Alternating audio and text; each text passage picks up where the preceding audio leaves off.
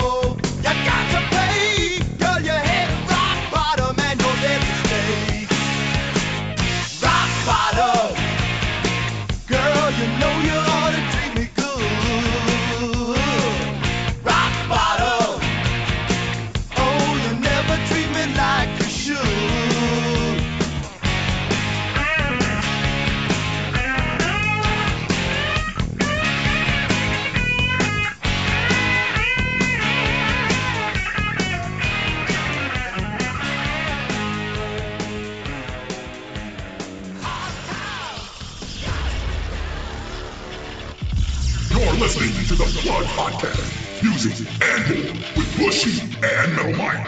Sit back, crack open a cold brew, break out your stack, light it all up while we do our retrospective views and discussions of all things music, food, and entertainment. If you're Metal Mike, Metal Towns. So without further ado, here's Bushy and Metal Mike. All right, this is the Plug Podcast. I am Bushy, and with me is Metal Mike. How are you, brother? All right. How you doing, Big Bushy? This is Metal Mike, hanging out. And this was a motherfucker. Let me tell you, I'm going to fucking go off on you right now. Because it was all genres. I'm like, oh my God, why did it have to be all genres? It's been so much easier if it just been hard rock and metal. Just throwing that out there. Well, that's why I said that, because it would be so or much even easier. Other genre. I mean, fuck, man. You know, next thing you're gonna be like, let's do an all-time classical music. Fucking only wouldn't be albums; it'd be like fucking symphonies, like pieces and shit. No, that'd be real hard. Ooh, it would. Even though there are some pieces that I absolutely adore. Same, but my God, how much classical music? Dude, that would take us like a month. For sure. Of prep work, because you have to go through all the... Nah, I ain't saying that shit. You want to do that, you get a hold of Lee Gerstmann and get a hold of the Lee Gerstmann show, because I don't even know if Mark will do that shit. But if you remember in Metal Lords, there's that piece, the cello. Isn't that what she plays? She plays a cello, right? Yeah. Bach's cello piece. Yeah, concerto or some shit, yeah. Whatever. But it's one of my favorite pieces. I love that piece, man. Nice. Well, it's also like Crossroads, not the Britney Spears movie, but the Joe Seneca and Ralph Macchio movie.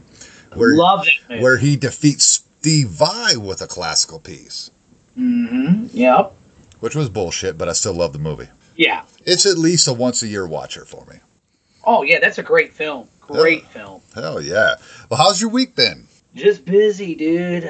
Let's see here. Friday, of course, I did my show. Saturday, I kind of chilled out at home, but I worked out. You know, Bill goes to this gym, Planet Fitness, which is open 24 hours. I'm going to join it. So I got some exercise in, worked out. And then Sunday, man, I did some more damage to the trailer. So I'm getting there. I'm getting there, Bush. I'm getting there, man. Nice. I actually see a light at the end of the tunnel now, man. Not much further to go. That's awesome. Yeah, I'm pretty stoked about it. And I just want to get that piece of shit off my back. No, but then, you know, and then, of course, I worked last night. But, yeah, it wasn't a bad weekend, man. I didn't have a weekend. I've been exhausted. Saturday, all I did was move all day. Sunday, all I did was put the place together, you know. And then I went over to my girl's house, and I spent the night there Sunday night. And then last night, my plan was to finish cleaning up the other place so I could turn in the key. And, you know, my daughter cooked, and, you know, I'm a bad dad. I haven't taught her how to cook. But the other side of that is she didn't take anything out of the freezer, so it was hot dogs and mac and cheese Well, she was a little tardy with the chow. You know, she wasn't getting it to me fast enough. So I had to have I have big, deep bowls because I'm a big dude. You know, you met me. Right. So I had a big, deep bowl of Raisin Bran because, yes, I like Raisin Bran. And I have since I was a kid. It's not just because I'm old. I love Raisin Bran, dude. Yeah. I love Raisin Bran. Yeah, But I think then I it's had, one of my like- favorite cereals. Hell yeah. And then I had like 2 hot dogs and like 2 massive plates of, mac and cheese. Hell yeah. Sounds good, dude. Not that powdery shit, the shells and cheese where you get the creamy cheese. Yeah. Mhm. Dude, I was so full. I cracked a beer, just kind of sat back. I was like, okay, I need to finish this up and I'll go back to her house. That was at like maybe 7:30 and I woke up at 5 o'clock this morning. Had to dump my whole beer out because I never even drank it. Well, I mean, shit, dude. I was I got to be honest. I was shocked that you messaged me and said, hey, man, that other episode's up already. I was like, whoa, I was not expecting that. I wasn't expecting you to have that done till maybe today. Well, here's So that the really, thing. I didn't, because I knew you were moving. You know what I mean? So Right. that really surprised me. Well, here's the thing. I had a little bit of time Sunday. And when I say a little bit of time, I had about 3 hours. When I'm able to sit down at a desk and actually work on it, it's not as difficult. It's standing up. Yeah, where I was living time. before, I had to stand the whole time just to record. Everybody's like, why are you standing? Why are you standing? Well, fuck you. I'll never tell you that unless we're talking face to face. Dude, after so long, I get sick of it and I'd have to sit down. So I got to pause everything. Otherwise, I'm getting up every 30 seconds. If I hear a snap I don't like that's got to come out, or I'm talking shit, or you're talking shit, it doesn't fit the conversation. And then this weekend, I was like, holy fuck, you know what? I'm going to edit an episode and get it up. It still took 2 weeks to get the damn show up, but it is up. Seems to be doing okay. glad, The last man, one's doing okay. Yeah, and I shared the fuck out of it last night. I was like over 100 shares, man. Nice. I got a little bit of feedback. Like, normally Mark just posts on Facebook, as he's listening to the show, anything that we say. I know. But this It cracks time, me up. it was like a send a message to me kind of thing. He texted me. It's like, dude, I was nerding out the whole time. This thing was great. So he obviously appreciated the Spider-Man episode. That's great. Well, he had said something to me that he really liked it, and I guess him and I haven't listened to it yet. I think he's put it out, but it's with Jerry Soupe. Is that his name? Yeah. Mark and Jerry B. They're doing a top 10 comic book superhero movies, I think, episode. They're either doing it or they've done it. I really need to check back and see if he's actually put that out. I try to follow the video podcast, but it's easier for me to follow Freeform Rock Podcast because it's audio, and I've got Podcast Addict, Right. so I can download episodes. Again, didn't mean to interrupt. No, it's okay. But here's something interesting. Apparently, you can get audio versions of the Mark and Jerry BS sessions on Apple Podcasts. I haven't looked for it yet, but I seem to recall in one of these episodes they've recently done, because I won't listen to the Rush episodes. I know he's going to play fucking Rush, and I don't need to be breaking shit at work. Damn, dude. But yeah. I haven't listened to that yet, but I'm going to because I happen to like Rush. I know Not you- everything they've ever done, but I do like them. Go ahead. I don't need a 40-minute song on anything. Guess why I don't like Dream Theater? Because they literally have a 40-minute song. But he was saying that I believe, and he'll correct me in the comments once this episode Oh, I'm sure comes he's out. very good at correcting us. Yes. I love him though because he's just like, well, Metal Mike, yeah, And I'm just glad he, I don't think he is, but I hope he's not taking because he always puts that LOL at the end, so I don't think he's taking it. No. And when he commented today, because it was something I had said, and I was like, I'm just pointing out the growth, dude, because he's trying to defend Andrew Jacobs episodes in the Lee. I mean, Viking, tall, 6-foot blonde chick Lee. Yeah, the crazy bitch that was a DJ at our station who went on and lambasted us and said we were sexually harassed. Hey, nobody was sexually harassing that ugly fucking Amazon-looking fucking, I don't know. God, she was scary, man. That bitch was scary. I'm sorry. It had to have a producer to run Sam. Yeah, I'm really? Man, she was a fucking flake, man. So for all them kids that bullied you back in school, man, fuck them. You're doing okay. I mean, you ain't making no fuck money those for it, but guys. you're doing okay. Yeah, dude. You know, I mean, and not only that, man. We all been bullied, buddy. Trust Oh, me yeah. on that. Like Oh, you yeah. know. Anyway, You think I'm skinny now? You should have seen me in high school, 6'3", Oh. 170 pounds. fuck, dude. I was a fetus with clothes on, with Elvis hair and glasses, so I know. I didn't bulk up till well after high school. I was like in my 20s. Once I started working out and I learned how to eat and drink beer, that's when I got the. And back in the day, like in the 90s, I worked out all the time. So I was. And that's why I went to the gym this weekend, man, and I feel better already. I'm like, yeah, I might be 51, but I could still pack on the muscle. It won't be long. Outstanding. I'll be like, little bushy, let's do this, yeah. You going to pump me up? Yeah, let's do it. Peter Criss is coming out of retirement, man. The last time he's been out was in 2018 doing a meet and greet with Gene. Before that, I think his last performance was in 2017. But according to Q104.3, and this is updated, last I heard it was one show, Kiss drummer Peter Criss is suspending his retirement from music for a few days later this month. It was previously announced that Kiss co-founding Catman would join Ace Frehley. I hate how it says Catman. Would join Ace Frehley for a performance at Creatures Fest in Nashville on May 27th.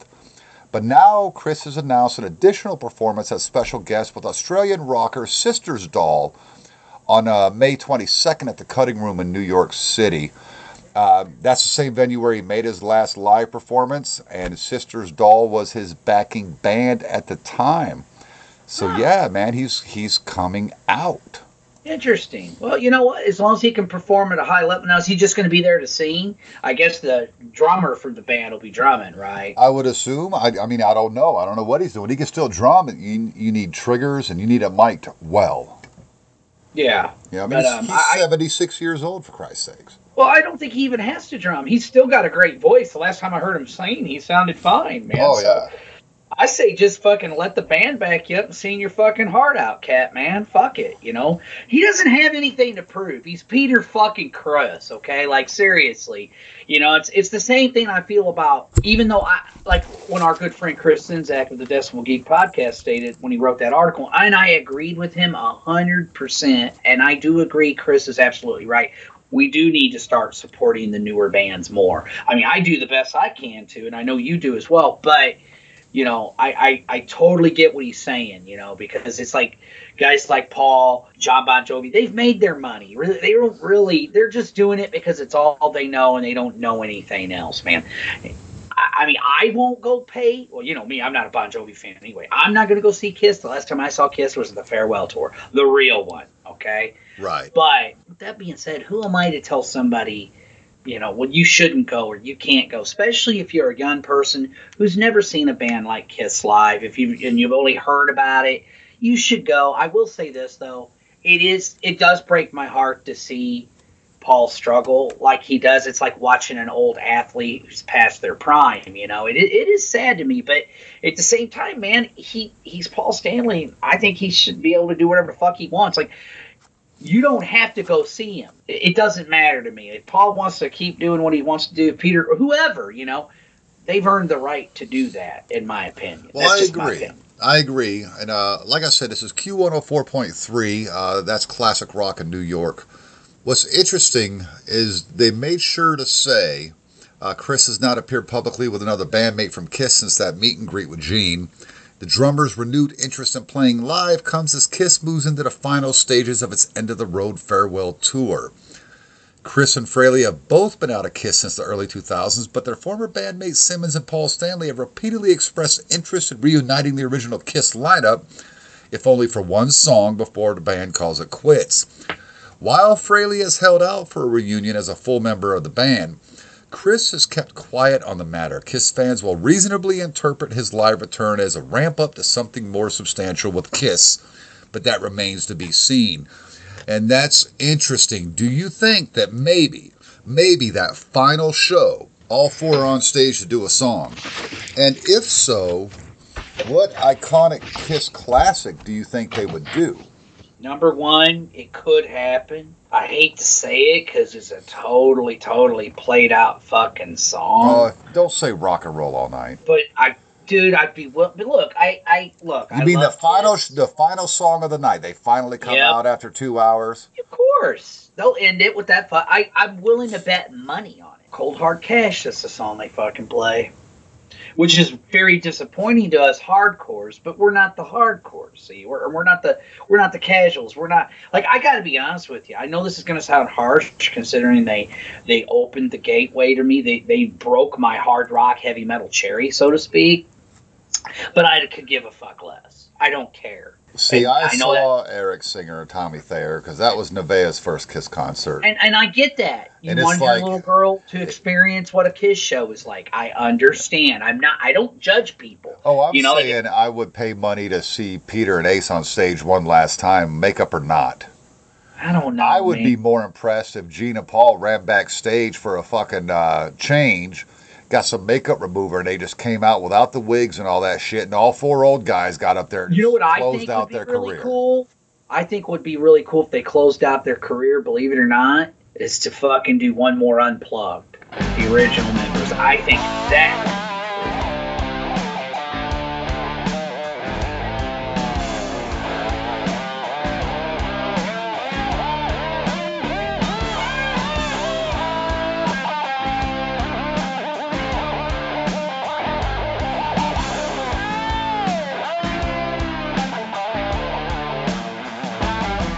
It's 3 o'clock in the morning. I'm getting ready for bed.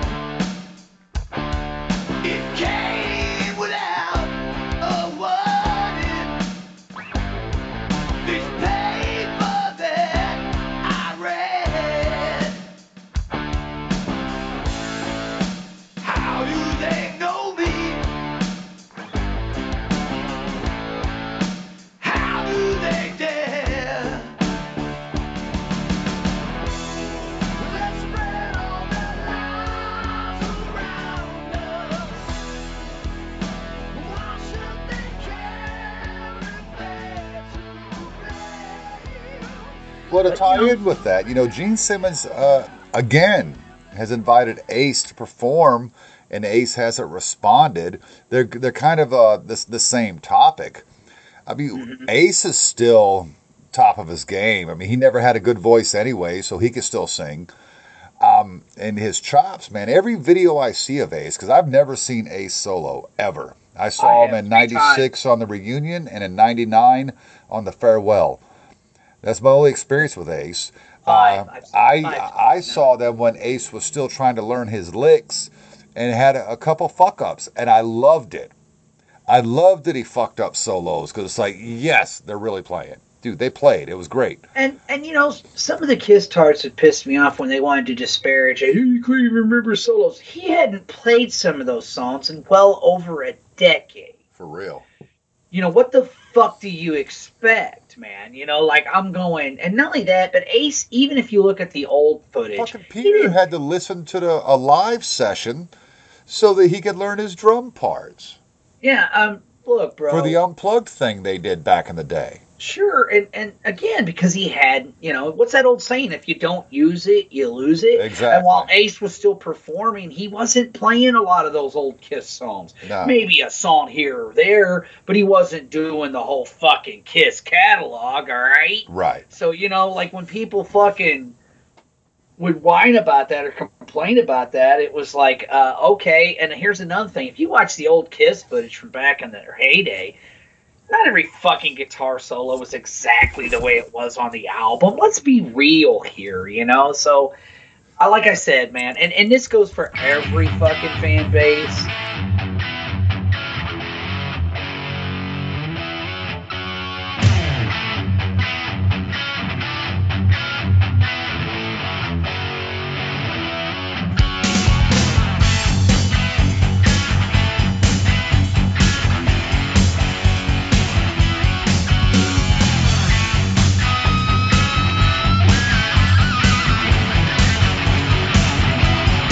Think I can see what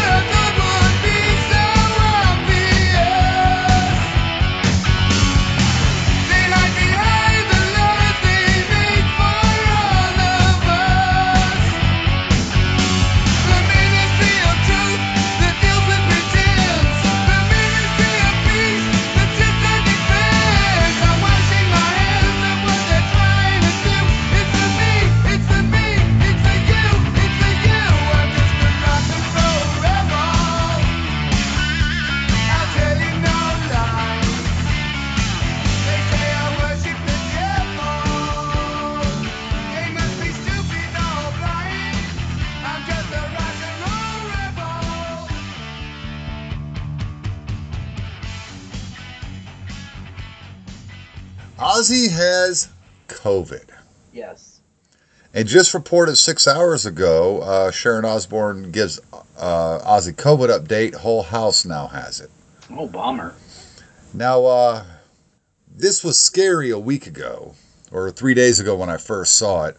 But as I'm reading through this, and I'm assuming he's mending pretty well, is what Jack Osbourne said. He said he's on the mend, which means, okay, good news. Yeah, he's vaxxed and boosted, and a guy his age, he falls into that category that needs to have these vax and boosters. Yes. So it's my concern for him though is because the last few years he's had a lot of health issues. Yeah. Leaving the Parkinson's aside, which by the way he got diagnosed with. I knew it when he was making those Osbournes. Everybody was making fun of him. Oh, he's stammering. He's blah, blah, he's so burned out. I said then, I'm like, he's trembling. That motherfucker's got Parkinson's. I called, because I'm a nurse. Right. I called it ages ago. He just came out with it just a year or so ago or however long ago. But he's had Parkinson's for a while. Anyway, go ahead. Yeah. Like I said, not as hard-hitting a news story as I thought it was going to be, because as I was, setting up for this, I was like, oh, well, he's getting better, and now it's Ozzy and Kelly, whatever. Or Sharon and Kelly, and I don't wish any death or anything on anybody. Oh, no. Sharon has kept Ozzy alive, but look, fuck her. It is interesting. They're moving back to the UK, man. They're saying fuck America. Well, they're fuck California specifically because the taxes out there. The taxes, yeah. Purple, yeah. Here's the thing when it comes to Sharon. Look, I don't agree with everything she's ever done. It's kind of like what Ralph said a while back on the Rock and Metal Combat podcast. It was one thing if she wanted to just throw eggs at Bruce Dickinson, but she wanted, she attacked the whole band. Not cool. Sharon's done a lot of controversial things. I don't approve of everything she's done. But look, folks, you got to take the good with the bad. All right? Without Sharon Osbourne, there is no Ozzy Osbourne, the solo artist. Period. Exclamation point. Done. I don't give a fuck what anybody says. You can say what you want, but it's the truth, man. I got to tell you, we don't have any new reviews. Come on, guys. If you like what you're hearing, go to Apple Podcasts and leave us a 5-star review. Go to Podchaser. Go to a lot of different. They got Facebook. There's a thing where you can leave a Facebook. I don't know if we're on Podchaser. Yeah, I may have to do that myself to get us on there. Whoa. But you could definitely go to the like page and leave us a recommendation. Yeah, totally. Yes. But Adam NC, he's a listener of thatmetalstation.com. That guy is awesome, and he's actually coming to the chat room when I've been on the air at thatmetalstation.com. Yeah, hell yeah. And said he was a fan of the podcast, so. Yeah. Well, he hit me up at 5:36 today. We start recording at 6. Told you, he got a hold of me like 20 minutes prior. He said, "What's up, brother? Went back and listened to older episodes of the podcast, and these dudes are awesome. Thanks for sharing. I'm really digging their sound." And this goes back to the band Hustle Souls that we talked about. Cool. And I included a little bit of music in quite a while ago. It may have been on the Alice Cooper episode, for all I know. But yeah, he was digging it and turned somebody on to something that was not rock and or metal. Cool. Well, I think he even said in the chat room he's not the biggest metal fan, but he goes, I might have to change my mind because I guess he really liked a lot of the stuff I was playing, He was private messaging with me in the chat while I was doing my show one day. And I was just explaining to him, I was like, look, I grew up on Top 40 FM radio, so all the quote-unquote metal I got before I was, discovered Headbangers Ball on MTV, before cable came way the fuck out to that small town I was living in. Dude, Top 40 is all I had. That's why I like my Warrants and Poisons and Bon Jovis and, well, Kiss I discovered early, but even they were all over Top 40 radio and AC/DC. You got a lot more hard rock and, metal of the day on Top 40 radio, and then Christ, by the time, the Black Album comes out and Countdown to Extinction came out, the thrash bands are getting on the radio, So he's like, that's kind of me too. You got turned on to Megadeth, though, because of the videos, though, right? Because of MTV? My stepdad had the video for Peace Cells. And that's how you got turned on. Because you got introduced to Megadeth before Metallica. And see, I have to say, that might not have been the case if Metallica hadn't had such a hard stance against videos at that time. You know, he was into the same thing too. You know, that was kind of his background. It's just top 40 radio. Now he's from North Carolina. I don't know where exactly. I know here there's no rock metal station. So thanks, Adam NC, for reaching out. I won't use your real name because I'm not sure if you want me to. But yeah, thanks. That was cool. I'm glad we turned you on to something. Yes. Check out our other episodes. We got some good stuff. Check out Let It Rot. That'll pucker your asshole. Yeah, I mean, but again, Adam NC, he, as I said, he's been coming on into the chat room, and I definitely appreciate that. Appreciate your support, brother. Thank you for listening and commenting, and please, anybody out there, let us know your thoughts, man. I mean, that we welcome debate and discourse here on the Plug Podcast and at thatmetalstation.com.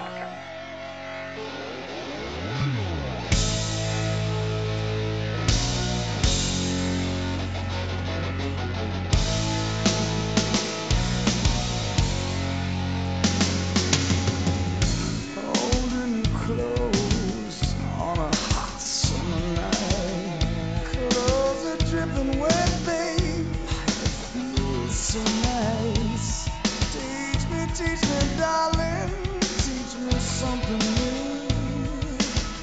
I wanna make love to you. We'll fit together, my hand in your glove. Little girl, I need your woman's touch. My desire is running away with me. Come on, baby, set it free. Stay with me tonight. Stay forever. Stay with me tonight. What ass clown decided to do this shit? Oh, It wasn't me. yeah. Bushy had this great idea that, hey, let's just do our top 10 favorite albums of all time. Any genre, or all genres, is what I Yes. said. All Yes. genres. All-inclusive episode. Metal Mike got a hold of me the next day, and he's like, dude, can we do top 20? This is fucking hard. And I thought about it for a minute, and I'm like, no, because it's hard is why this is going to be so much goddamn fun. And it's hilarious because Metal Mike, while we're recording, has just updated his list again. Yeah. It's impossible. I've got stuff scratched out all over my notes. My All- number 10 switched. All because I said that Queensryche Operation Mindcrime was one of my all-time favorite albums, which it is.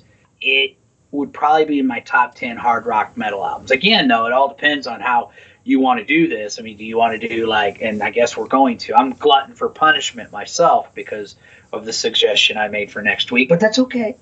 That's okay. Yeah. Next week's gonna be I rough. just think it'll be fun though, because we've done top 5 list or whatever of band albums, but this is Yeah. like just albums in general, and Well, I say there's nothing better to do than just dive in.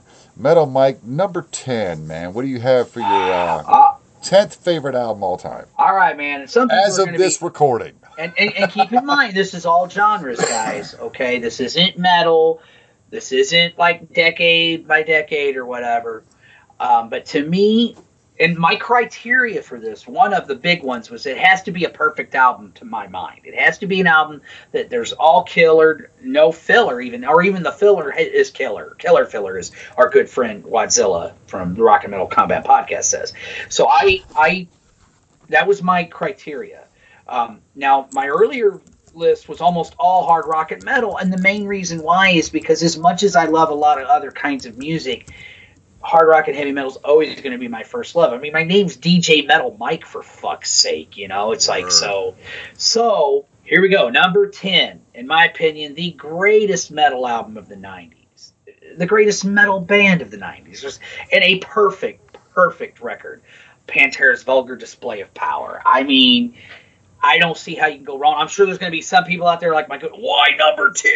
Because James West, I know he totally loves Pantera, and so do I. Yes, Pantera were an amazing band, and they do deserve a lot of the accolades they get. I know it's kind of gotten popular now for some people to kind of bash on them or kind of disparage what they've done. Like, well, they weren't that great, and you know they're overrated or whatever the fuck, man. You know, Pantera is a phenomenal band, and this was the perfect album, in my opinion. There you go, man. I don't really see what more I can say about it. I mean, you're talking about a band that, much like another band on the list, did so much for fucking metal that it's almost pointless to even point it out. Like, it's just, they're the fucking shit. That's it.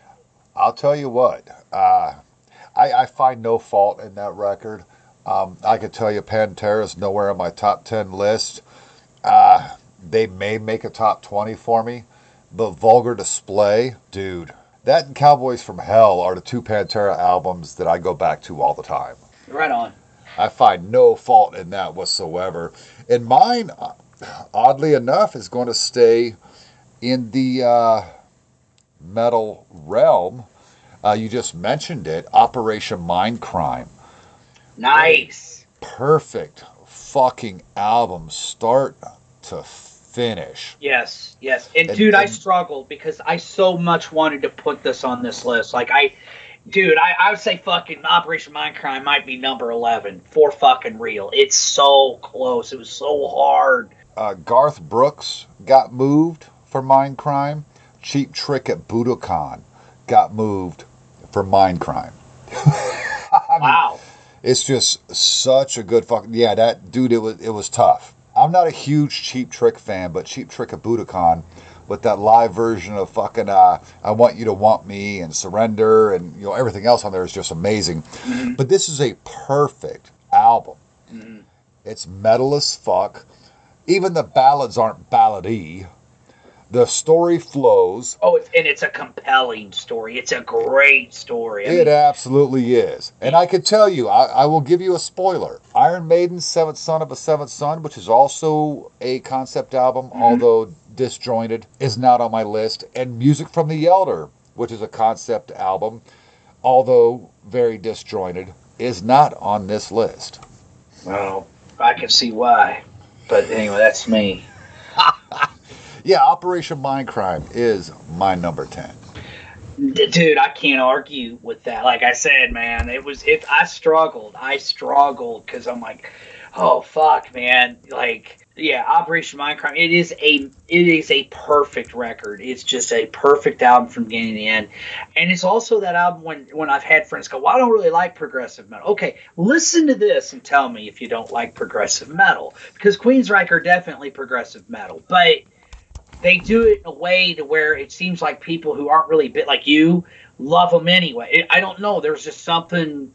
This was them at the top of their game. I don't think they ever did any. I know Empire was the bigger hit commercially, and Empire's a good, solid record. I love that record. I love it too. Hey, man, I think the first 5, like maybe Q2K, I was done with. I'm done with them. Hey, I think maybe the first 5, 6 Queensryche albums are great records. Like, I love Promised Land. I think that's a great record. But man, to me, this was Queensryche at their fucking pinnacle, bro. Yep. You know, it's a brilliant, brilliant album, and it's one that I go back to a lot. Queensryche, to me, that album, I think what the comparison was, Bushy, was the fact that it was a concept album, that it told a story, and it was those just. Those aren't new. Tommy by the Who. No.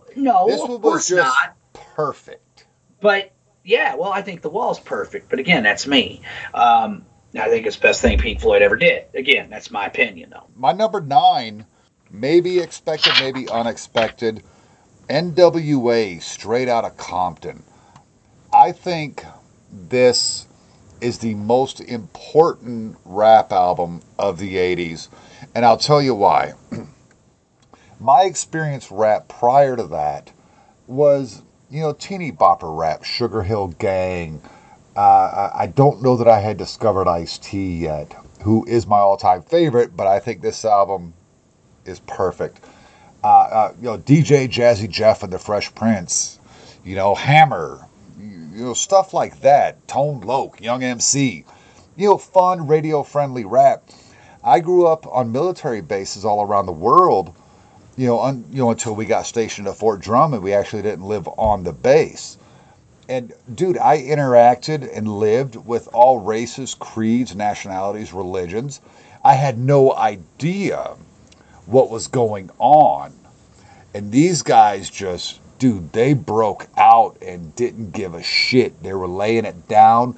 They were telling you what the hell was going on. And yeah, they caught some heat because they, were saying, oh, fuck the police. But what an amazing album. I could say nothing bad about this record. And look, half of this group has gone on to make millions and millions because they can still bring the content.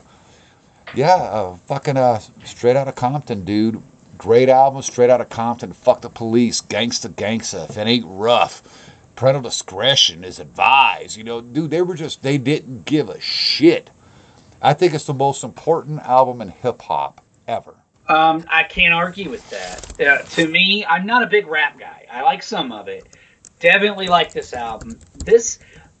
Obviously there was hip hop and rap before NWA, but to me they created a new subgenre. They are to gangster rap what Black Sabbath is to metal. They practically invented that subgenre of rap and hip hop. That album is game-changing. Even though I think Ice-T came out first. That might be true, man, but I'm just saying. And I love Ice-T. Oh, he's my favorite. Yeah, Absolutely. He's great. But he's got hit or miss songs for me. I was back there when his Power days. And that's well before Original Gangster. I love Ice-T, but he's hit or miss.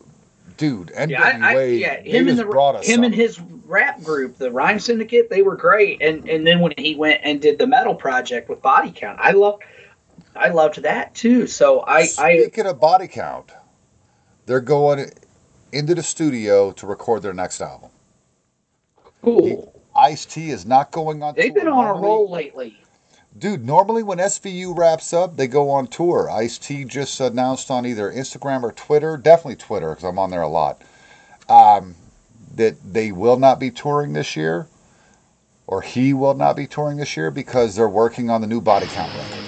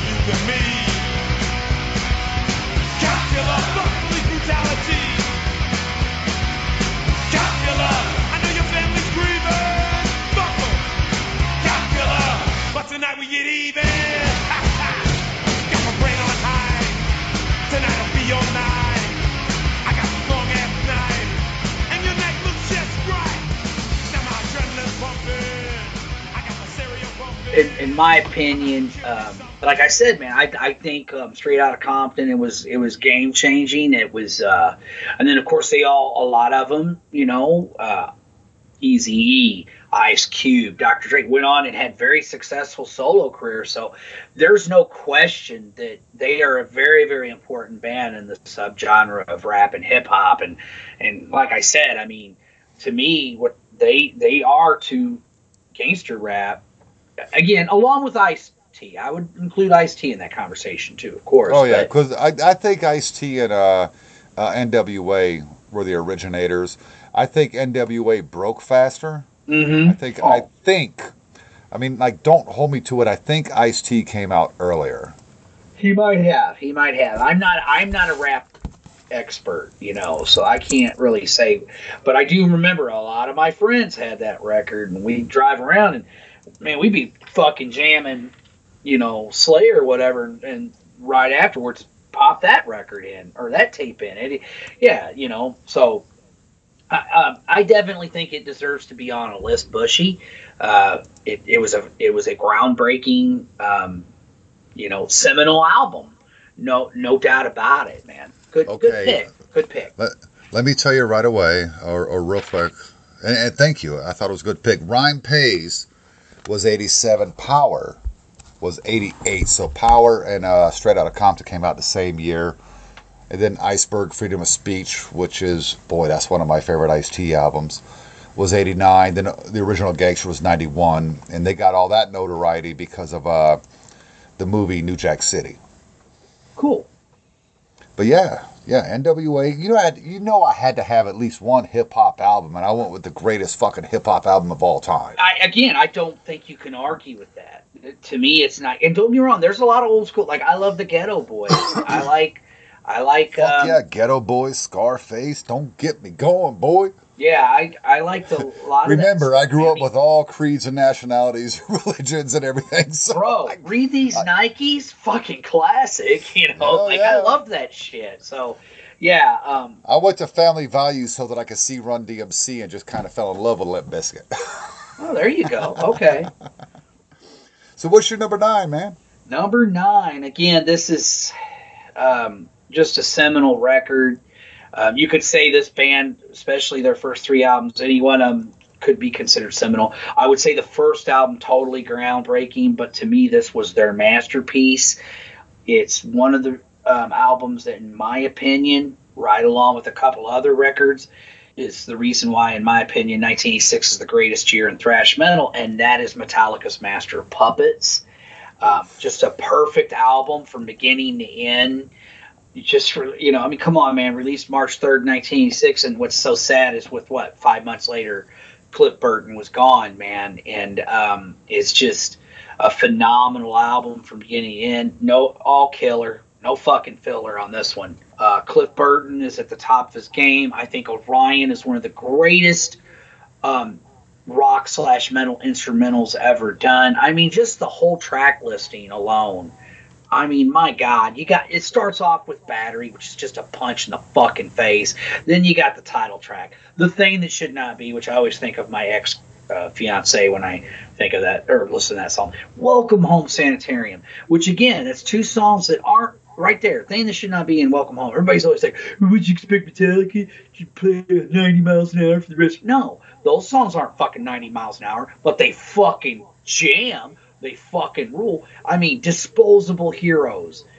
Oh my God, I love that song, man. Especially the whole back to the front. You will do what I say when I say back to the front. It's just a great man. Leper Messiah, Orion, like I said, one of the greatest instrumentals ever known. And then, in my opinion, one of the greatest closing tracks in rock and metal history, Damage Incorporated. My all-time favorite Metallica song, written by all 4 members of the band. This fucking album rules, man. Mic drop. It definitely does. It makes my number 8 seem like a pussy album. But no, dude, Master of Puppets, I have a weird relationship with Master of Puppets because I love Ride the Lightning so much. Hey, but that's a great record, dude. But it's funny because when I listen to Master of Puppets, I'm like, dude, when you're open to a Battery, I'm like, the fuck do I like Lightning so much for? But bro, come on. And then I hear For Whom the Bell Tolls and fucking Call of Tulu. Bro, Battery is a fucking punch in the face. But goddamn, dude, Fight Fire with Fire, that's a ripper. Kane, my nephew, his all-time favorite Metallica album is Ride the Lightning. You could make the argument to me, you could make the argument for Kill 'Em All. Like, it's all subjective. Let's be honest. We're pathetically subjective here. Pathetically subjective. Yeah, dude, this fucking album, to me, it's just perfect. And like I said, I could have went with, to me, the Cliff Burton era is fucking flawless. Dude, I cannot shit on Master of Puppets at all. Right. And I think if you're a metalhead and you shit on Master of Puppets, well, you're definitely a bigger poser than me, and I like fucking Milli Vanilli and Hanson, okay? Ha! Ha! Ha! Ha! Hit me. Elton John, Goodbye Yellow Brick Road. Nice! Nice! What a perfect fucking album. You want to know something funny? Remember when I was bitching at you earlier about fucking when we mentioned Elton John? I said, motherfucker, I got to write down another honorable mention. Guess what that honorable mention is? Oh, Yellow Brick Road? Fuck yeah! That Fucking album's nice. fantastic. Dude, it's amazing. And I love that it's a double album. And it's still only 76 minutes. Yeah. It's in my opinion, it's Elton's masterpiece. Now you can say he had some good records before. He had some good solid stuff. I even like some people want to bag on Elton John's 80s stuff, like things like I'm Still Standing or fuck I guess that. that's why Dude, I call Too Low for Zero is my second favorite Elton Dude, John record. I love I'm Still Standing. I love, I guess, why they call it the blues. I'm like, why are people bagging on that? It's July and it's as cold as Christmas in the middle of the year. Dude, fuck that. That shit rules. I agree. I'm like, what are you talking about, man? Like, I think that's a good record, you know. But to me, Goodbye to Yellow Brick Road. I mean, it's not on my list, but it's in my honorable mentions for a fucking reason, because it's a fantastic record. Dude, Funeral for a Friend, Love Lies Bleeding. 11 minutes long. It doesn't really seem it. Candle in the Wind, come on. It was so good that when Princess Diana died, he rewrote it for her. Benny and the Jets is all-time classic. Fuck yeah. The title track, leave me the fuck alone. Mic drop on the title track. Yep, that's all I gotta say. Right, it's just a perfect Dude, that's so sexy. I don't give a fuck. This song has no title. Gray Seal, Jamaica Jerk Off. Come on, only Elton John can make a gay ass song called Jamaica Jerk Off. Right. People love it. Yeah, I mean, yeah. And that's just and then I've seen that movie too. That's just the first album. Yeah. This also had Saturday Night's All Right for Fighting, and people seem to forget that, man. Have you ever heard Flotsam and Jetsam's version of that song? They thrash it out, dude. I love it. I love fucking Wasp version. It's a great cover song, man. And it's a great song, yes. Hey, man, Elton, great musical composer, and then you got Bernie Taupin with his amazing lyrics, man. How can you go wrong? Like, dude, yeah, great pick, Bushy. See? Oh, you might hate it. See, you don't know me as well as you think you do, Bushy. Yeah, I love Elton. Funny. That's my number 8. Again, I know some people are like, what, another thrash album? Well, hey, fuck you. It's my list. Came out the same year as Master of Puppets. And I know some people out there, like my podcast partners, you're going to have them over. Yes, I'm having them over Metallica, and that is Megadeth's Peace Sells, But Who's Buying? Everybody who knows me, I've said it more than once, while I was intrigued by thrash metal, at first I was kind of like, what is this? Then I was like, oh, okay, I'm kind of digging this. And I was getting into Metallica, and I was all about it. But this album was where I'm like, okay, I'm all in on the thrash metal now. I am fucking into it, man. I am buying into this fucking subgenre completely. I am into this thrash metal movement. This album, fuck, dude. Peace Sells, But Who's Buying? Goddamn fucking masterpiece. I mean, Dave Mustaine. I mean, come on, dude. Wake Up Dead. The Conjuring. Are you fucking serious? Oh. The title track, Devil's Island. Good Morning, Black Friday, Bad Omen. I even love I Ain't Superstitious. In my last words, a perfect album. And I still say, I know a lot of people are going to think I'm nuts for saying this, and I understand why they say that the Rust in Peace lineup's the greatest lineup. I get it. I really do. Rust in Peace is a metal masterpiece. Objectively, I would even say it probably is their greatest work. Objectively.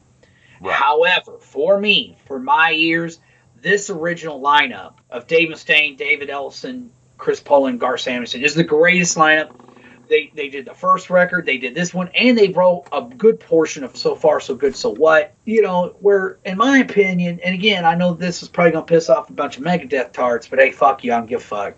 There's only 2 really good, outstanding records. There was Rust in Peace and, of course, Countdown and Extension. After that, man, that whole lineup, it might have been their most stable, it might have been their most longest-lasting lineup, but they put out a lot of subpar records, in my opinion. Again, it's just my opinion, folks. Sure. This fucking this album, and I mean, it was hard for me, man. Between this and Master Puppets, I'm like, oh fuck, it's like picking my favorite blowjob. Damn, I don't know. Well, you picked the one that gave you the facial, but also jumped down on it to get the rest of it down the back of her throat and to lick the rest off your balls. There you go. Album. Yeah, it's just a great record. I gotta tell you, earlier when I was talking to you, I said a Megadeth album or an album had to get pulled because I had to switch it out, but it was the same band. Yeah, Peace Sells got pulled because I kept thinking and thinking and thinking. Peace Sells is my all-time favorite Megadeth album. Oh, I know it is. That's one thing you and I have in common. But it's funny, it didn't make my all-time favorite albums list because I had to think of it as an album. Right. But holy fuck, if I'm going to listen to Megadeth, there's only 2 records I go to. And that's on what the I kind norm. of said. Like I just said earlier, to me, the other big album, obviously, is Rust in Peace. And to me, that's probably their greatest work, objectively. Right. Objectively, but you have that, it's a sentimental thing. yes. And I'm sorry, but yeah, a lot of this is sentimental for me because these are albums I grew up with. And some of them I was introduced to by my older brother. Some of them I've discovered on my own, and some of them my mom and dad, So, yeah, man, Peace Sells.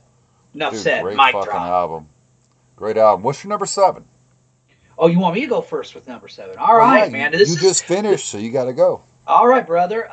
Number 7. Now, this is not metal at all. This is a band that my dad listened to a lot when I was a kid. In my opinion, they are the closest equivalent that America has to the Beatles, and that would be Hotel California by the Eagles. Ooh, man, how the fuck did I forget about them? Yeah. Again, let's go down the list. The title track. I mean, the one song where all members of the band contributed. Just an epic track. Yeah, I know it's kind of played out, but it's one of those things. It's weird with that. Like, okay, like if I never hear Rock and Roll All Night again, I'm okay. If I never hear Iron Man by Black Sabbath, even though I think they're great songs. I mean, they are. Sure. They're great songs. Sure. I'll be all right. But for some reason, I don't have a burnout factor with Hotel California. I don't either, and I don't either with Led Zeppelin fucking Stairway. No, neither do I. Like, it's still a song I can listen to. I understand people going, oh, fuck, I get it. Like when they made that joke in Wayne's World, No Stairway, where it was hilarious. But yeah, I mean, Fuck this that. album. Great songs are great songs. Yeah, New Kid in Town, Life in the Fast Lane. Are you Yeah. fucking kidding me? Wasted Time, one of the most beautiful, like anybody who's been in a relationship that things go sour. And I just love that song because at the end, he's all like, maybe one of these days we'll find that it wasn't, because you won't, I mean, I know I do, it's like, well, fuck, I wasted how many of my years, especially with my last major relationship. I mean, I had a girlfriend after that, and I do kind of feel like some of that was wasted time, but that's another story. Well, I do with the last one. I'm like, I was very, very bitter when me and my ex-fiance broke up. I was like, man, this is fucking 5 years of my fucking life down the fucking drain. Which is why the Steel Panther version is so much better. Wastes Right. so much time. Fucking Right.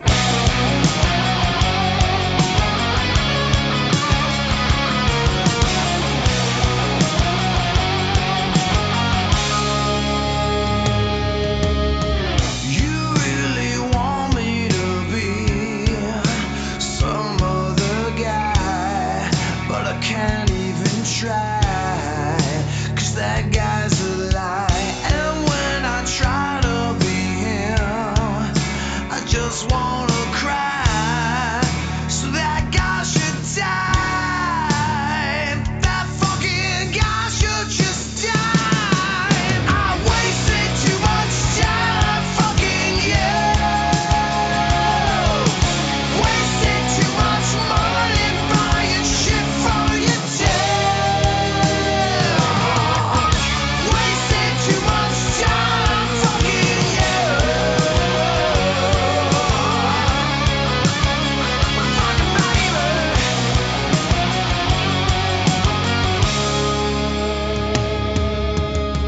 Your favorite subject is you. Whatever y'all hear. Right. But Wasted Time, though, I just love the song and the fact that, maybe one of these days it wasn't it's just one of those steps that you take on your journey, and whatever. But and of course you have the reprise, which is them just coming in. It's almost like they were thinking of this as There Is No Stop. Like it goes right from Wasted Time into, I mean, Victim of Love. Holy fucking shit, man. Hell yeah. Pretty Maids All in a Row. Try and Love Again by Randy Meisner on the vocals, the original bass player. Such an underrated track. I love that song. And of course, the epic, The Last Resort, 7 minutes and 25 seconds. It's just an amazing album. It's the first album that featured Joe Walsh. He took over for, what was his name? Bernie Leadon. I love the fucking Eagles. I know sometimes it's popular among fucking hipsters to fucking rip on them and hate on them. Hey, fuck you. The Yeah, Eagles. fuck them. It's good To me, stuff. the Eagles are the greatest American rock band. I'm not talking hard rock. I'm not talking metal. I'm talking just rock band ever, in my opinion. They outsold Thriller, so. Yeah. I mean, yeah. Holy fuck, how did Michael Jackson not make my list? Oh, I'm so angry with my list. See, you could. Yeah. Hey, that was one of my honorable mentions. Fucking Thriller, God. No, Eagles, man. Hotel California. 26 times platinum in the U.S. and Yeah. sold over 32 million copies worldwide. That is insane, dude. Yeah. Yeah, That's my number 7, bro. That's ridiculous. My number 7 is a little weird, but it's The Cure, Disintegration. This was my introduction to the band. It's just, well, I can't say banger because there's not a banger on this album at all. No, let's be honest, the Cure really aren't. Well, I don't know though, man. If you could listen to Vincent Cavanaugh, man, I think he like fucked 2 chicks after a Cure concert, so maybe it is kind of banging music. Well, the Cure, they're amazing. But this album, this was like, okay, they got off all their drugs, and Robert Smith just got married, and even though it still has that, typical kind of depressing feel, it works. I never get depressed listening to The Cure at all. But man, plain song, Pictures of You. Pictures of You is, I've been staring so long at these pictures of you that I almost believe that they're real. Because Lost Love, Closed Down, Love Song, which he wrote for his wife that he married, and the band performed it at their wedding, if I'm remembering history right. I could be wrong. Last Dance, Lullaby, The Spider-Man Comes. Dude, that song's so fucking creepy. Fascination Street, Prayers for Rain, Same Deep Waters, You, Disintegration. Oh, it's such a good fucking record. I had never heard anything like this when I heard this album. And, dude, turned me into a fucking fan. I went all the way back. And I've been listening to them ever since, and I'm still waiting for the new album to drop. I have everything they ever released. I'm a huge Robert Smith fan. If you've never listened to The Cure and you like gothic rock, because this is gothic rock or art rock, go check out The Cure, Disintegration. It's fucking amazing. I'll have to do that because I'm not that familiar with this band. There's been a few songs I've heard, a couple songs I like. They just never grabbed me, to be really honest with you, man. And I have friends who are Cure fans, but I've never really sat down and like listened to them, It's slow, but it's very ethereal. I said, there's a few. This is the kind of shit, dude, smoke a little green. Yeah. You know how you do with like Pink Floyd? You'll smoke some green and just kind of let the music wash over you. There's like a couple of songs, and I couldn't even tell you what the name of them that I do like. Where I'm like, oh, that's not bad, So it's one of those bands that I probably need to, I don't know, maybe if a friend was like to send me a digital copy of their album so I could check it out, hint, and then I could give you my thoughts. May have to do that. That may have to be an uncovered gem. You know what? Why don't we do that? Let's do it, man. Let's make that an uncovered gem. That'll be the next one, because I can't wait for people to hear the one coming up, because I dug like most of that. That was good. My number 6, dude, this is the one I tossed and turned with. Originally, it was Peace Sells. But as I was thinking, I'm like, fuck. Right? It's a perfect thrash album. Perfect. My number 6, Megadeth, Rust in Peace. Well, do I have to say anything about this? dude, it's kind of like what I said about Metallica and Pantera earlier. This band, Megadeth, they right along with those guys, they've done so much for metal that it's almost fucking pointless to talk about. All I'm going to say, and then I want to mic drop it. We don't even have to go through track list. Dave Mustaine with Joel Sullivan wrote a fucking book about the making of this record. Not only does he have an autobiography out that covers his whole career and his life, he wrote a book, about this record. I mean, what more need to be said about it, I mean, seriously, it is what it is, you know what I mean? It is It is a perfect thrash metal record, man, and it is unquestionably it's their masterpiece. You know, everybody has their Sergeant Pepper, if you will, and I'm only throwing that out there because a lot of people consider, even though that's not my favorite Beatle album, a lot of people consider that their masterpiece. I disagree with that, Yeah. but My favorite Beatle album is the one that the Rolling Stones did. okay. Jesus Christ. But we all know I'm a bigger Stones fan. Yeah. Okay. Okay. All right. Oh, fucking Rust in Peace. I mean. Oh yeah, it's just dude. It's a perfect record. It is. Yeah, there's no bad song.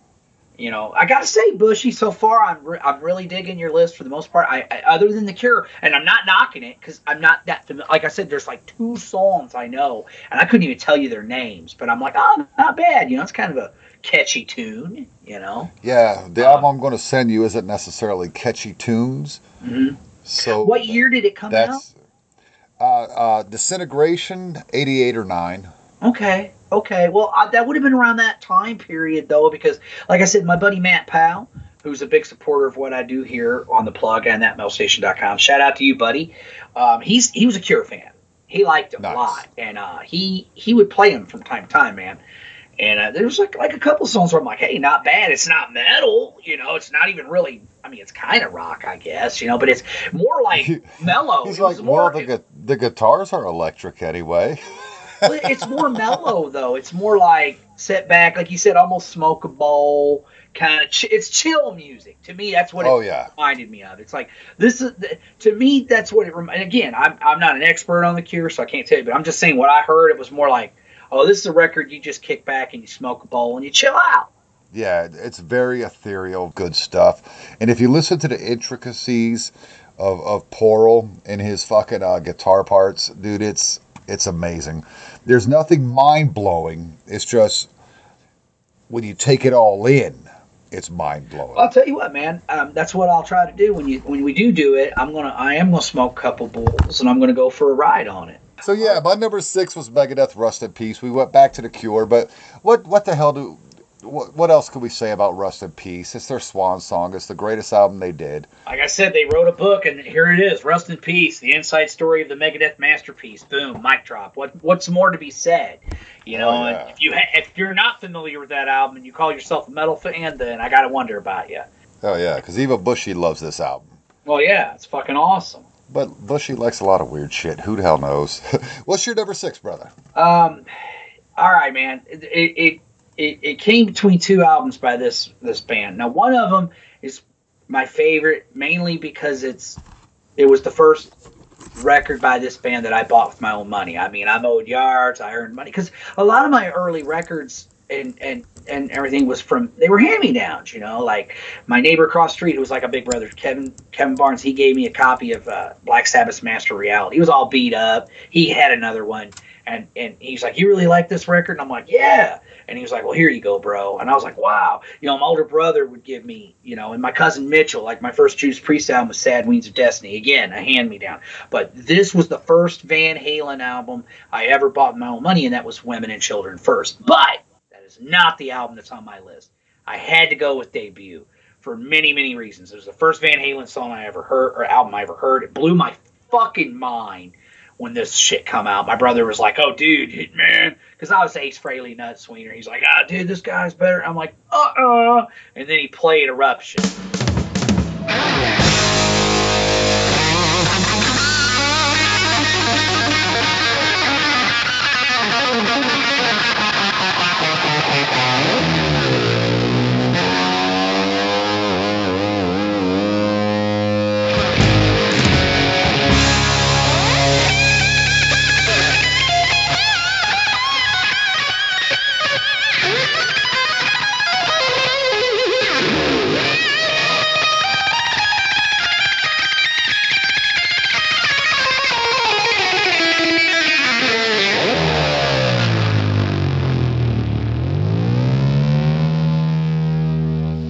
Then he went back and started the whole album over with Throwing the Devil. And I mean, dude, my God, I mean, Run with the Devil, Eruption. You really got me. I know it's a cover, but that's one thing that was always great about Van Halen. They made covers theirs. You know what I mean? Ain't Talking Sure. About Love. I'm the One. Jamie's Crying. Atomic Punk. One of my all-time favorite Van Halen songs. A great, great deep cut. Feel Your Love Tonight. Little Dreamer. Fucking Ice Cream Man. Another, great Ooh, Ice fucking Cream cover. Man may be my favorite Van Halen song. Another great and cover. it's not even a Van Halen song. No, it's a blues song. But Yes. man, and then of course On Fire, which again I have a lot of because I don't know if I ever told you this story, but years ago my big brother, we were upstairs, being a naughty little teenagers, and we were smoking some weed, and my brother's like, dude, I got this. I got the perfect song that I'm gonna have played at my funeral, and I was like, "What's that?" And he threw on Fire, and we just started cracking up. But we started getting loud with our laughter, and it pissed my mom off. And Big Barbie came up the stairs and beat the shit out of us because it was late at night and it was a school night. But I always think of my older brother's Scapegoat, aka David Tyler, whenever I hear On Fire. But it's just a banger of an album. Again, what more need to be said? It was game changing. It was, Van Halen changed the game, period. And they gave birth to the whole Sunset Strip metal scene. I don't see how anybody can deny that. It took a few years for the other record companies to realize, oh yeah, there's something going on here in LA. But man, when the floodgates opened with Quiet Riot's Metal Health, boom. But it all starts here, folks, with Van Halen, the first album. Ooh, man, how the fuck is Van Halen not on my list? I don't know. I don't know. What a great album. Yeah. But it's pretty funny because I can't argue that record. Right. That dude, that's a Stone Cold classic. Yeah. Ice Cream Man and Dirty Movies might be my favorite songs. Mm-hmm. But damn, I really do like Stay Frosty. But guess why I like Stay Frosty? It reminds me a lot of fucking Ice Cream Man. Right. And I love the blues. No, dude, Stone Cold Killer, Jamie's Crying is fucking amazing. Dude, it's a great album. It definitely changed the face of hard rock. For sure.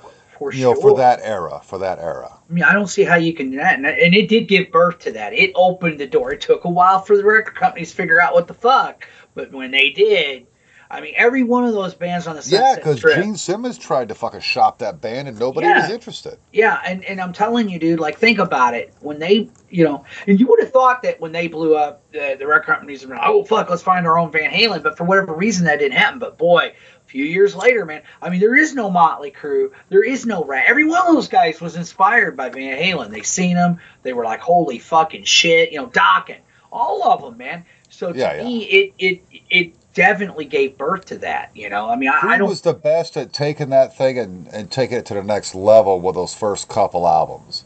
Well, the thing about Motley Crue, though, too, the is blonde frontman and the killer band right, behind. but it was different than Van Halen, and that's what I got to give Crue credit for. Like, they weren't Van Halen clones by any means. No, not at all, because they were like metal. They were so punk influenced.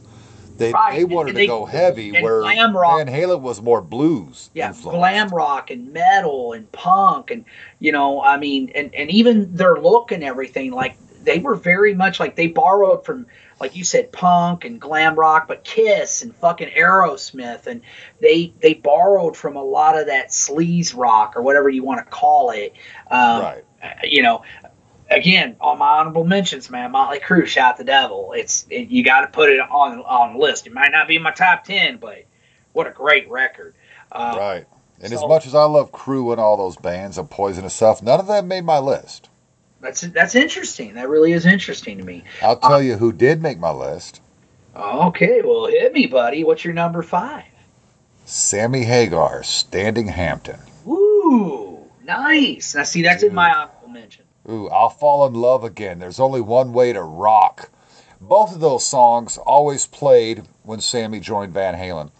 Baby's on Fire, Can't Get Loose, heavy metal, which got no traction on this record, but release an animated cartoon and it blows up. Dude, that's my all-time favorite solo Sammy song. Heavy metal, but that riff? Are you fucking kidding me? Fucking awesome. Yeah. Yeah. Surrender, Inside Looking In, Sweet Hitchhiker, which is like a closet favorite of mine, is such a good song.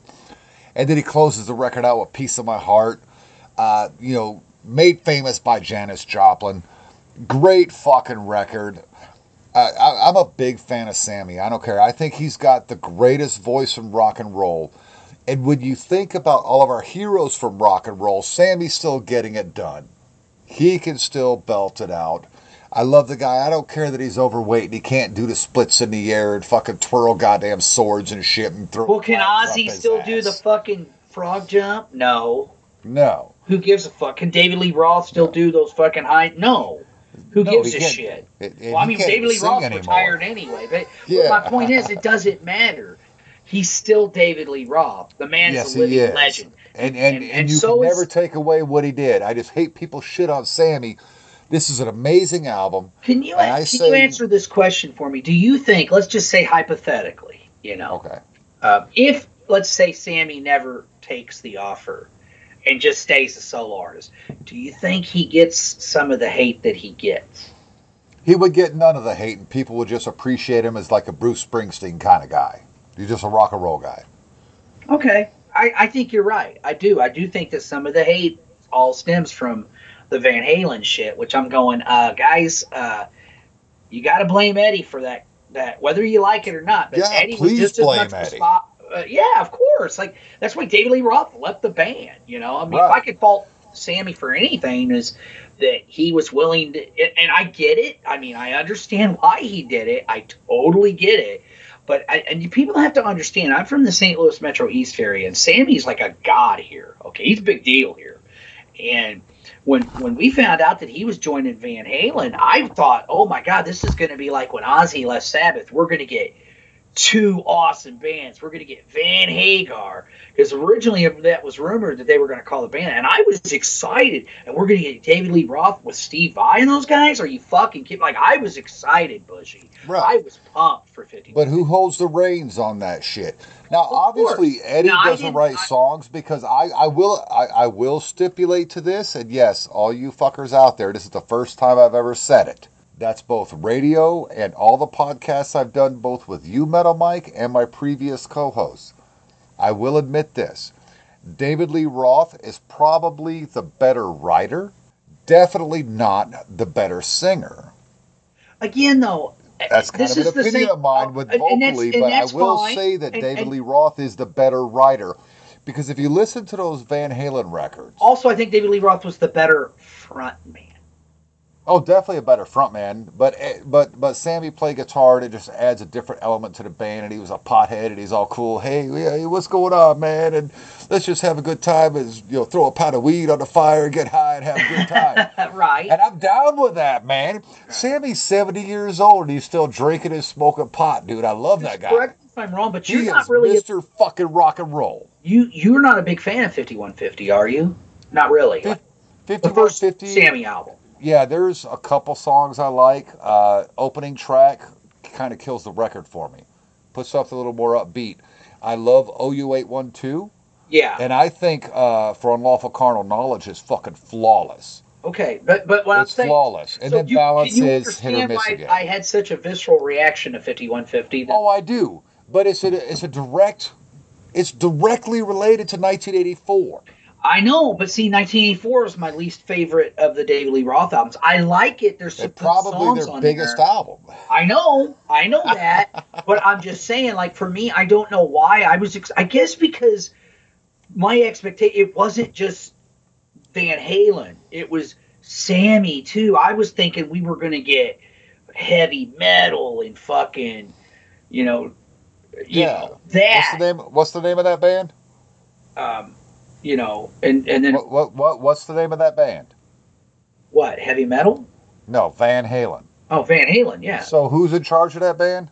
Eddie Van Halen, but I'm not, that's what I'm saying. I don't blame Sammy 100%, but I'm just saying, as a fan of both artists, I was really disappointed in 5150. I mean, it like broke my heart, because I thought we were going to get like, Some more Running with the Devil mixed with fucking heavy metal. yeah, Can't Drive Lock 55. Box and fucking, yeah, and even some of the poppier shit. Like, I know it's going to sound weird that I'm not a big fan of 5150. And maybe it was just because of when it came out and I was very young. I was in my teens or preteens. But I have a lot of fond memories of roller skating to Your Love Is Driving Me Crazy. I know it's a poppy song, but I like it. And I know some people are going to be like, but you don't like, you know, No, come on. That's it's not bad. no, I know That's a you're good song to grab your girl. right, and there was a girl I had a crush on, and we would roller skate to it, and it was. I have a lot of good memories of that song, Is it my favorite Sammy Hagar song? No, I already said when it comes to solo stuff. But I mean, come on, even the shit with Montrose. Are you fucking kidding me, man? Rock Candy, hello. So while I don't, and then Space Station #9. What a great song. oh, that whole record. I love that fucking album, dude. That Montrose record is awesome. Ralph likes the first Montrose album, so I know there he does. you go. And he's a Hagar hater. So. Dr. Fuck was in my chat room one night. It's back when I was still doing Sunday nights, 9 to midnight, and that's the song I played with Space Station. And he's like, "Oh, well, at least you played a good one." Right.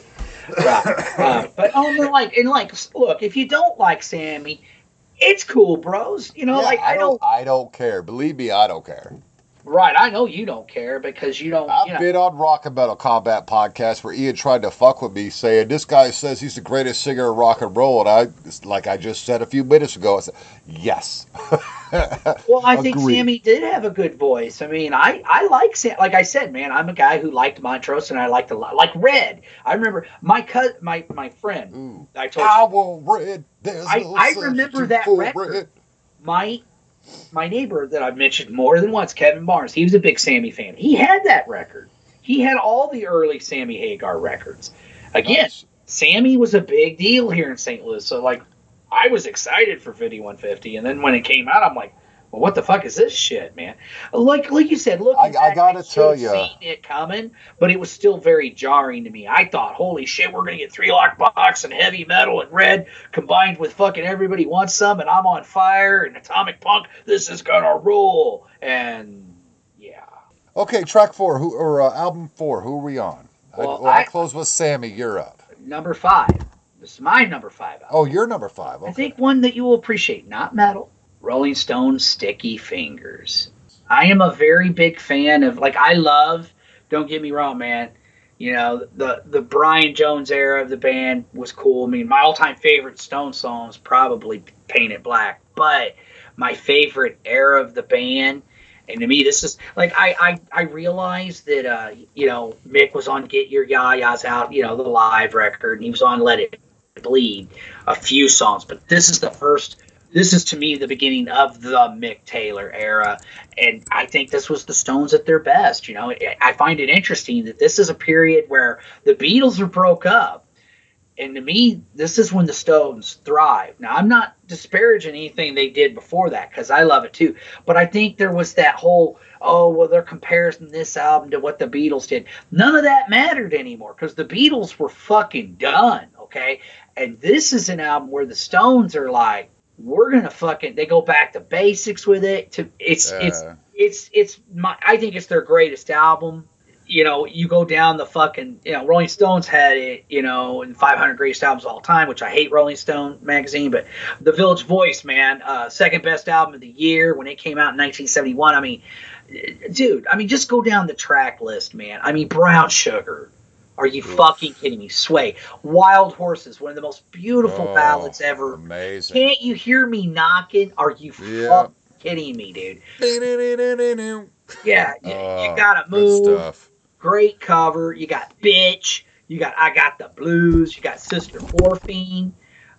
Dead Flowers, Moonlight Mile. There ain't a bad track on this album. Dead Flowers is one of my favorite Stones songs.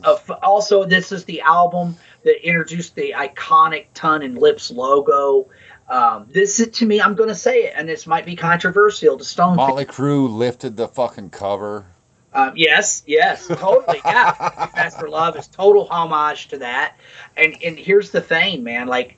to me, and I know it's probably gonna piss some Stone fans off, and I'm not saying the stuff before wasn't great, because it was, but to me, this is when the Stones truly became their own. Like, they became the Stones. They were no longer under the shadow of the Beatles, so to speak. Right. I'm saying, and they could truly just fucking, because they didn't have to worry about what John and Paul and George and Ringo were doing. They could just do their own thing. And I mean, come on, man. And this whole stretch of albums, I mean, this one, Exile on Main Street.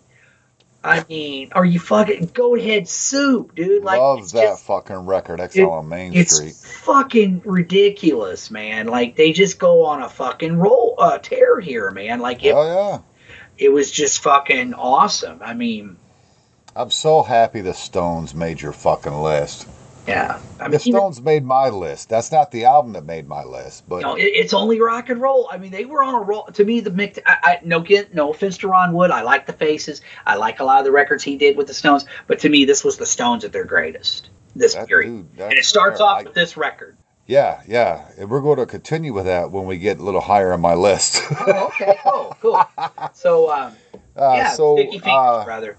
Nice, great fucking album. Thank you. I thought you would appreciate that. I was just like, how can I not throw it? Because, Fuck yeah, Stones rule. I think it would be easier to do a top 10 greatest hits albums all time, because, like, the Stones will be on there. Oh, you mean compilation? Oh, fuck yes. Oh, yeah. 40 Licks. I love that compilation album. Would have been so much easier to do it that way. And what's funny about 40 Licks too is the fact that that's I like 64 to 74. Is that the name of that record, where it's like everything from Paint It Black to... Yeah, that's a great one too. But I bought 40 Licks because, like I said, my mom and dad, my dad had a couple Stones records on vinyl, and everything. But I didn't really have, like, now I have everything digitally. But at the time, I didn't really have very many Rolling Stones CDs.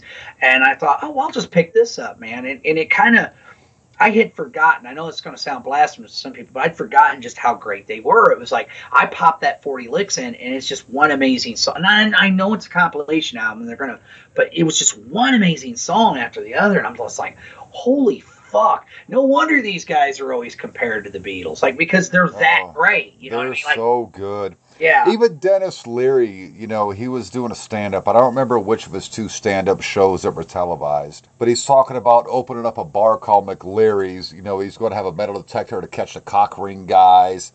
And it's only beer, whiskey, vodka, and something else. And he's like, Stones, 24 hours a day. I'm like, yes, that's going to be the greatest bar ever. Stones are good, man. I love that pick. Well, thank you.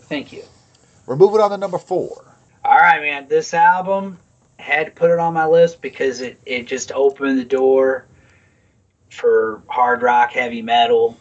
While Black Sabbath may be my all-time favorite metal band, I have to put these guys up there, man, and Kiss Alive. This album changed my life. My brother brought it home. He introduced, I've told this story a billion times, but fuck, man, it changed my world. This was the album where I was like, whoa, I'd never seen anything like that before, never even heard anything like that before. My mom and dad was playing shit like John Denver and even rock, but this was like some next level shit for a 5-year-old Mike. This was like, whoa, and they just looked cool. And plus, I was, even at a young age then, I was obsessed with comic book superheroes. I mean, that's how my brother sucked me in, because my dad would buy me these audio dramas. It was almost like the old radio shows when he was a kid, of the Shadow and the Green Hornet or whatever. Right. And it was and I had Marvel and DC, and I would listen to them, and I just loved them, man. It was kind of my MCU before there was an MCU. Power Records presents Spider-Man and the Mark of the Man-Wolf or whatever, Batman, Robin meets Man-Bat kind of, and I loved them, and I would listen to them, like, because my mom and dad had an old Kenwood stereo, and everybody would take turns on what they wanted to listen to. Of course, I always wanted to listen to that, and even before that, I'd have like Sesame Street records or Disney or Looney Tune records. I had shit like that too. Yeah, I had the counting is wonderful, counting. I love that shit, right? So my brother brings home Kiss Alive, man. This is like early 76. So I'm about 5 years old because, the album came out September 10th, 1975. And a little less than a month later, I turned 5 myself. But I didn't discover them until 76. That's why, to me, 76 was such a huge year. 83 for me. As a little boy, because that was also the year that I saw Kiss on the Halloween special. I mean, Destroyer came out a few months later, and then Rock and Roll Over the same year. So it was like, and my brother, he bought all the Kiss records in order from that point on. Now, next door neighbor Big B, he had the originals, as they called it, which was the first 3 records. If I can get my hands on a copy of that. Yeah, I know, right? Because I have always wanted to have a copy of the originals, and I don't mean to step all over your Kiss Alive. No, you're cool, dude. You're cool, but man. Like I said, that album. A flea market in Jacksonville, Florida. Oh yeah. And they had a copy of the originals for $30, and dude, I was 14 years old. Oh. We're talking the 90s at this point. And my mom would not cough up the bread for it, and it was mint. Oh.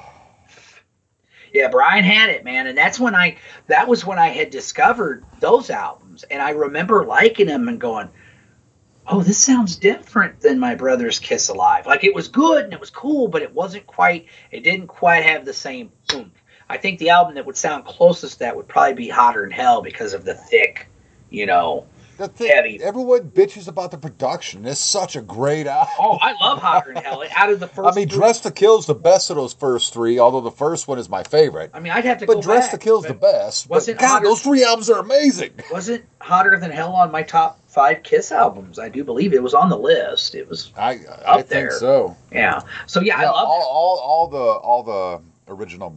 I was the only one that went outside the box besides Chris. Yeah, you and Chris were all about the 80s. I'm like, fuck all that. Anyway, but okay. So anyway, so I see the Paul Lynde Halloween special. So yeah, 76, man, when my brother brought that home and I seen the covers, and he sold it to me. He knew how to grab me. He's like, these guys are superheroes, but they play rock music like mom and dad's bands. And at first I was like, and then he showed me the cover, and I was like, whoa. Yeah, they looked like badass. superheroes. And then you open it up, and then there was the booklet, and he popped the fucking vinyl on, and of course you got J.R. Smalley with the "You wanted the best and you got it," the hottest band in the land, because they hadn't conquered the world yet.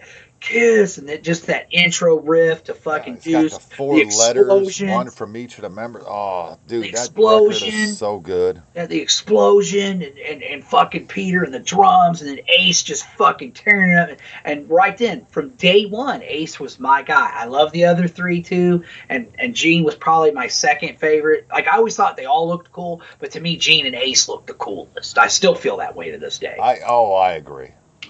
But I loved them all, like it was like, and we became, me and my brothers were obsessed with Kiss. And that's why Kevin Barnes was like, guys, there's other fucking bands, and my cousin Mitchell, and they introduced us to all the other great bands. But so yes, I have to give Kiss credit. If not for that album, if not for my brother bringing that record home, who fucking knows? I might need fucking new wave mic, or who fucking know? I mean, I'd like to think, I think I probably would have been attracted to metal anyway.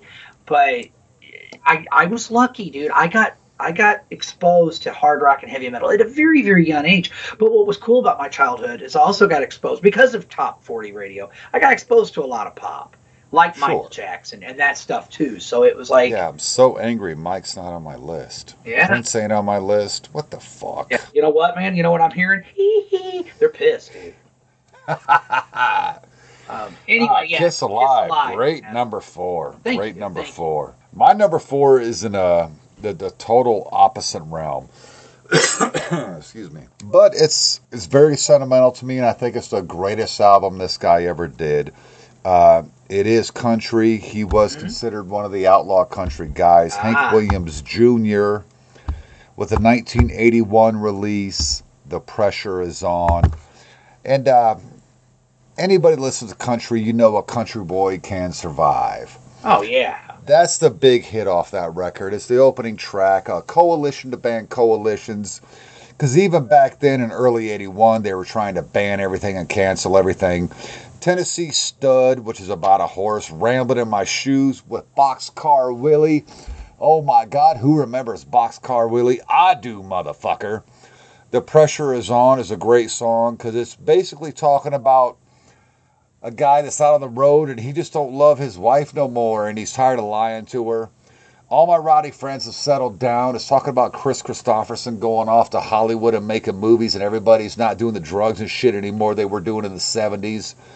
I don't care if tomorrow never comes with George Jones. Are you fucking kidding me? Mr. Weatherman, it's got to be one of the saddest country songs I ever heard because it's just a dude feeling bad and he's tired of feeling rain, man. He wants to feel some sunshine. Every time I hear that song, that resonates with me because think about it. Every time you hear that song, you go back to that place, man. And then the Ballad of Hank featuring Don Helms, which is just a total rip on what a scoundrel Hank Williams Sr. was. Yeah. In Heidelberg, Germany, when I was a kid, my dad and my mom would have another couple over to play pinochle. That was a young person's game back in the day, ladies and gentlemen. But they had a couple over, they were playing pinochle on Saturday nights. My dad's drinking whiskey and mom's laughing. She never drank ever because she was goofy as fuck without it. But that was one of those records my dad would have on the turntable. Well, a lot of happy memories are associated dude, with this. it's so amazing. And there's not a bad song on the record. 10 songs, 35-minute record, and everything hits. You got your upbeat country rocker kind of things. You have your slow balladeer kind of things. It's an absolutely amazing record. It has a special place in my heart. It will forever be my favorite Hank Jr. album. Although I love Hank Jr. and love most of his stuff, this is always going to be the greatest thing I've ever heard by him. That's my number 4. Good pick, man. I mean, I got to be honest with you. I like Hank Williams Jr. I'm not real super familiar with everything he's done. Like, I don't even know if I've heard this album in its entirety, but I dated a girl who was a huge Hank Jr. fan. So she would play some his music, and I like it, you know. So that's an album I wouldn't mind maybe digging more into someday. So maybe that could be a future Uncovered gem. Maybe. It's a good one.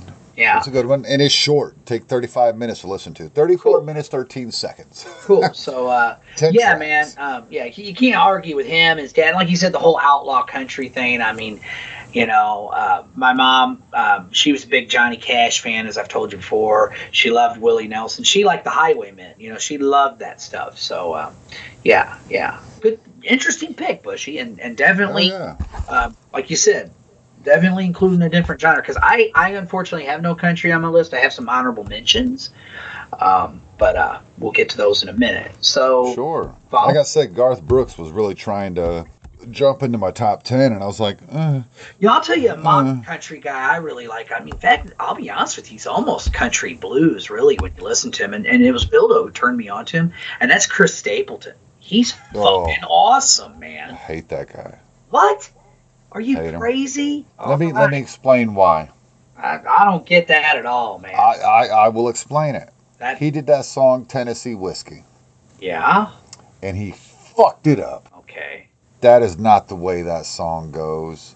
I like it. I like There's his new album, some songs. his new song, Cold. I really like that song too. I haven't even given him a chance. I heard that cover, and I was like, "Fuck you." I'm going to tell you right now, when Bildo hears this, he's going to be cussing you out. Let him cuss me out. Fuck you, Bildo. Tennessee Whiskey sucks. Wow. It needs to be done by George Jones or David Allan Coe, because they're done properly. All right, man. I liked it. But I'm not a country fucking purist, so whatever. You know, I liked it.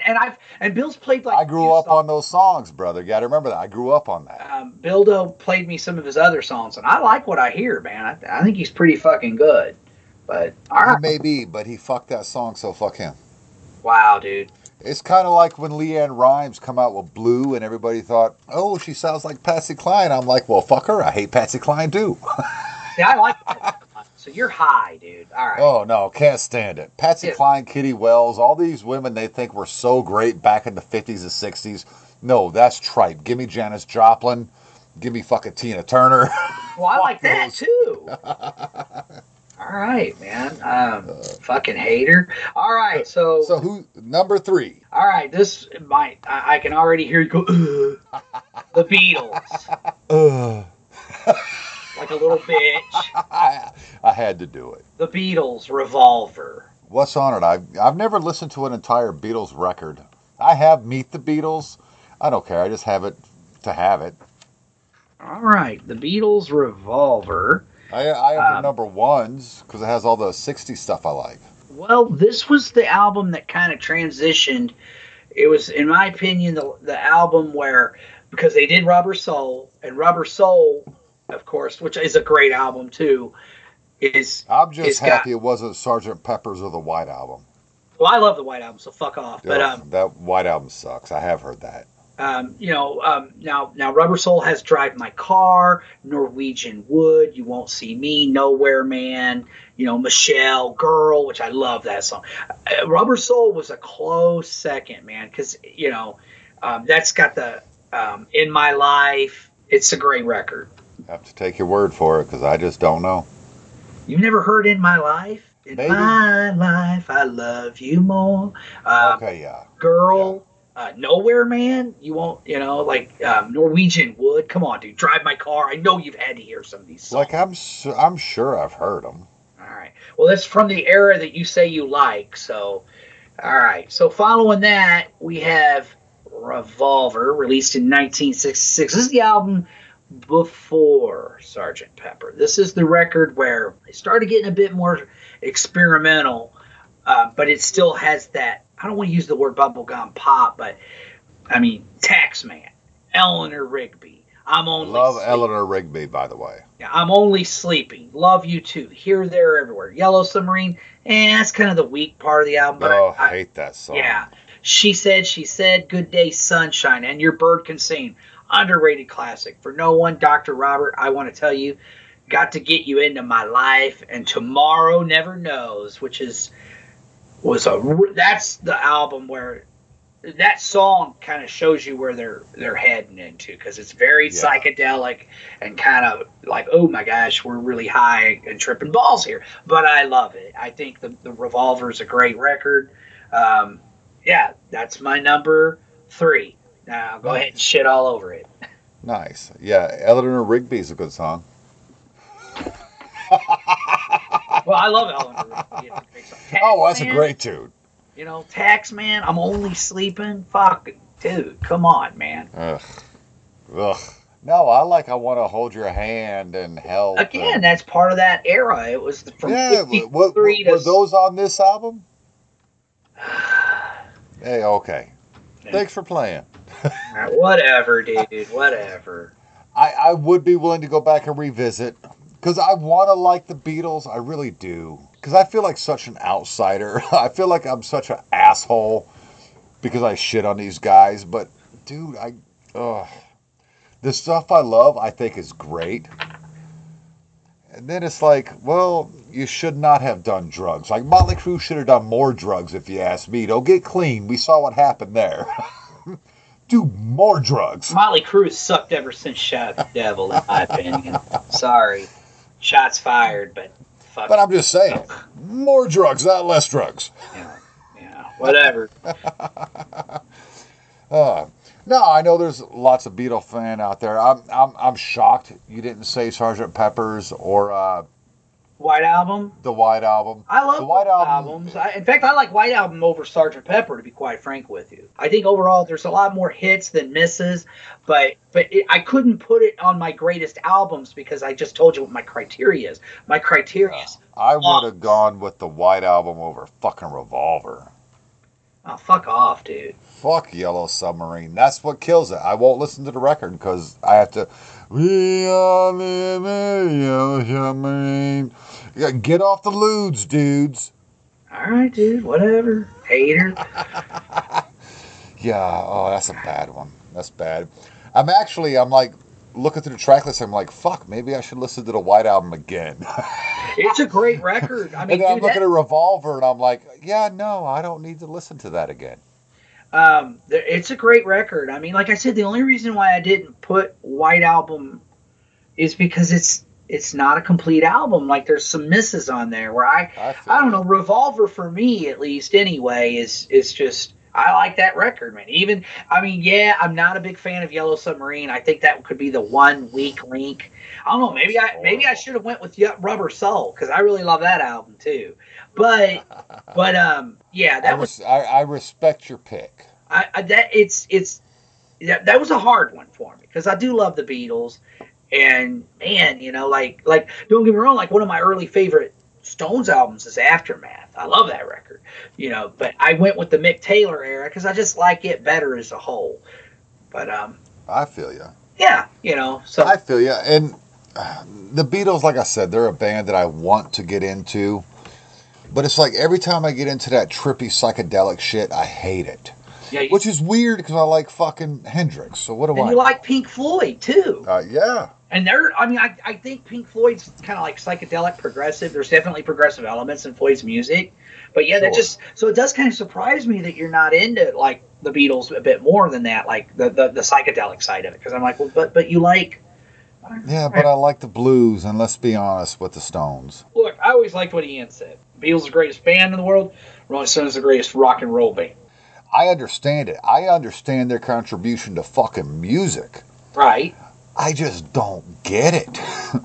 With their later stuff, their earlier stuff, you want to call it teeny bopper or bubblegum, whatever. Well, I like that stuff too. See, you're but that on the opposite was the rock spectrum of the Bill. day. Bill likes the psychedelic trippy shit. He kind of disparages the early shit. Oh, it's boy band shit. I'm like, really? Really? Now, see, that bothers me because he'll every band in the world, the Animals, but the Yardbirds, everybody was like that. I get fired up when Bill says that for only one reason. I hate it when they call the Beatles a boy band. The boy bands were bands that were fucking they were put together. They didn't. The Beatles they didn't even write their own shit, man. Yeah, like give me a fucking break here. They just evolved. That's all they did. They just evolved and they changed, man. Nothing wrong with it. I will tell you this, in the 60s, the Beatles were doing it better. They were getting all the notoriety, and they were just doing what the Animals were doing. Like I said, what Cream was doing, what fucking the Yardbirds were doing. Sure. That was just a rock and roll the Beatles era. They started the British invasion. I mean, there's no debating that. And also what the Beatles did. I've really got to deep dive these guys. There's just stuff that I hate. And it's funny because, like, the more I listen to, like, Lennon, because I have, like, a Lennon Greatest Hits album, I'm like, dude, fuck that guy. Why did everybody think this guy was so great? Because I've got this Greatest Hits. These are supposed to be his greatest songs. And there's like 4 out of 15, 20 tracks that I'm like, okay, I like these. Well, I'm a George Harrison guy, so take that for what it's worth. Even though he's not as prolific as John and Paul, I really like a lot of his stuff. But I love Paul's stuff too. I mean, I think that in the case of the Beatles, John and Paul brought the best out in each other. I don't think either one of them were as good on their own as they were together. In my opinion, maybe, but everybody loves Wings, and I've never listened to a single fucking track by that band. There's some good Wings songs. I like some of their stuff. I don't like everything they did, but I can say that about a lot of fucking bands. What I'm saying? Like, sure. But it's just one of them situations with the Beatles, man, that, it's like they brought rock and roll back. People have to remember their rock and roll history. Elvis got tied up in his movie deal. Buddy Holly, Richie Valens, the Big Bopper, got killed in a plane crash. That was a huge blow to rock and roll, ladies and gentlemen. Huge, because Buddy Holly would have been the king of rock and roll if he hadn't died. I think so, too. He, especially towards the end there, before he died, he was using string orchestras in his music. He was experimenting. And the Beatles had flat out said, I mean, dude, the Beatles, at first when they called themselves the Silver Beatles, and it was the Beatles, and it was spelt like a bug because of Buddy Holly and the Crickets. Buddy Holly was a huge influence on them. I don't see how anybody could deny that. But then you had Chuck Berry got in trouble because he took a minor over state lines. Didn't know she was a minor. Fucking Jerry Lee Lewis has that scandal with his cousin. All this shit was happening with rock and roll. Little Richard, he quit for a while and became a minister. All this stuff was going on, where it was almost like rock and roll kind of died down a bit. Funny, for number 3, you're the Beatles. Uh-huh. And really, I'm going to have to deep dive the Beatles. I like those 2 Greatest Hits records, the blue one and the red one. Yeah, that's their, I like those. Yeah. I'm not going to lie. Well, it's because they got all the hit records. Dude, those, like, if that's all the Beatles did, I'd be like they're the greatest band that ever lived. I mean, those were my first 2 Beatles records as a kid. Well, mine too. But I Perfect also introduction heard, to the band. yeah, but I also heard this one when I was a young lad. Ah. Again in Heidelberg, Germany. Rolling Stones, Goat's Head Soup, 1973. Fuck your face. Dancing with Mr. D 100 years ago. Coming down again. What a stoner song that is. And then my favorite Heartbreaker, which is literally titled Doo Doo Doo Doo Doo Heartbreaker. Angie, what a great tune. Always been my favorite fucking Stone song. Silver Train, Hide Your Love. Winter, which is really just hippie tripe. But it's still a good song. Can You Hear the Music of That Starfucker? America released Star Star. Oh, it is my all-time favorite Rolling Stones record, even above Sticky Fingers, even above Exile on Main Street, even above Steel Wheels, which I thought was a great 80s Stones record. Dude, Goat's Head Soup, always going to be at the top of my list. Always going to be in the front half when it's an all-genre kind of thing. I think it's the greatest album the Stones ever did. See, I disagree with that, but it's a great album. It's up there. It's definitely up there. But I like Sticky Fingers. Only 2 songs on this were not singles. That's how good this was. Well, I know, dude, but I don't know. There's just something about Sticky Fingers that it's a fucking, I don't know. Don't get me wrong, I'm not shitting on Goathead Soup. It's a great fucking, I just told you the Mick Taylor era is flawless. I know, that's why I was like, I'm with you, but it's a different record. Yeah, it's just that run of records is fucking phenomenal, man. The Melvins front man, Buzz Osborne, his favorite era of the Rolling Stones is ours, the Mick Taylor era. He's just like fucking flawless, you know. So, dude, they were on top of the world, if you ask me. Yeah, they were. That was when they hit their peak. And I know that sounds crazy because they were hugely successful in the 60s. And I'm going to use that word disparaging or putting down that era of the band. Brian Jones was great. I already said Painted Black's my all-time favorite Stones song, okay? Aftermath, great record. But I don't know. Painted Black's fucking amazing. That Mick Taylor era, guy came from John Mayall's Blues Breakers, and it just that he just brought some stank to that band. I can't argue with your pick, dude. Like I mean, let me put it this way: I like Sticky Fingers by maybe like a pubic hair or two more. You know what I'm saying? You know what? I'll give you that because Sticky Fingers and Exile on Main Street are great records. They're tied for a real close second, and I can't differentiate between Sticky Fingers and Exile. Yeah. And Sticky, isn't Exile a double record? Oh, man, I think so. Yeah. There's a lot of good stuff on that album, too, man. So that's the one that's got, like, Rip This Joint, right? Mm-hmm. Yeah. Yeah, that shit fucking wails, dude. Yeah. That shit wails. It's fucking amazing.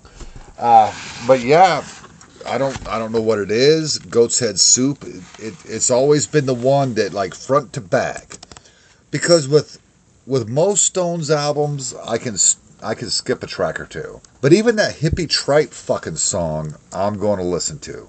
When I listen to Goat's Head Soup, it's absolutely amazing. Rip This Joint, second track of the album. And yeah, it is. I thought it was a double album, 4 sides, man. And yeah, I'm telling you, man, the Mick Taylor era, the fucking shit, dude. Dude, the shit's so good. Yeah, awesome. Yeah. So good. So that's now we're getting down to the nitty gritty. We're getting down to number 2. Who's taking this one? You know what, dude?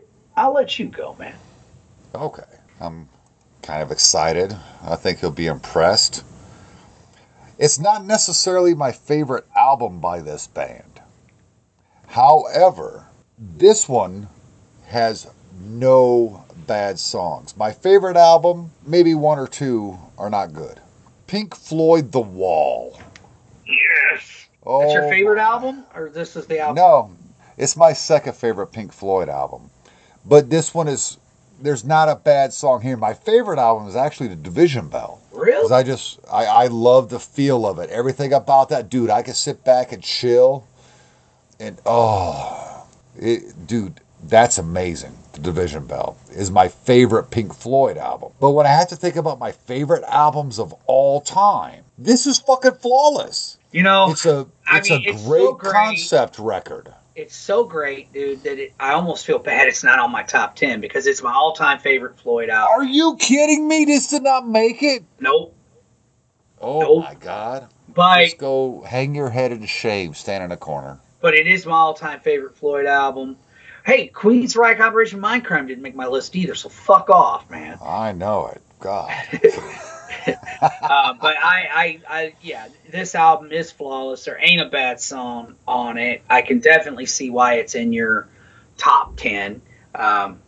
Maybe it should have been mine. I don't know what I would have taken off for it, though. My list is pretty fucking awesome. But It is really good. It is really good. But yeah. Well, I know what you would take. I'll fucking take that Beatles off, put the fucking Floyd album in there, Metal Mike. But anyway, yeah, I can't argue with you, Bill Bush. The Wall is a masterpiece. It's everybody Dark Side of the Moon. Look, I love Dark Side of the Moon. No, yeah, I'm a Dark big Side fan, is great. especially the Roger Waters. I just think that Roger Waters and Dave Gilmour, that combination was amazing. I know they don't get along worth the fuck, but I don't care. Well, look, my favorite Pink Floyd album doesn't have Roger Waters. I know.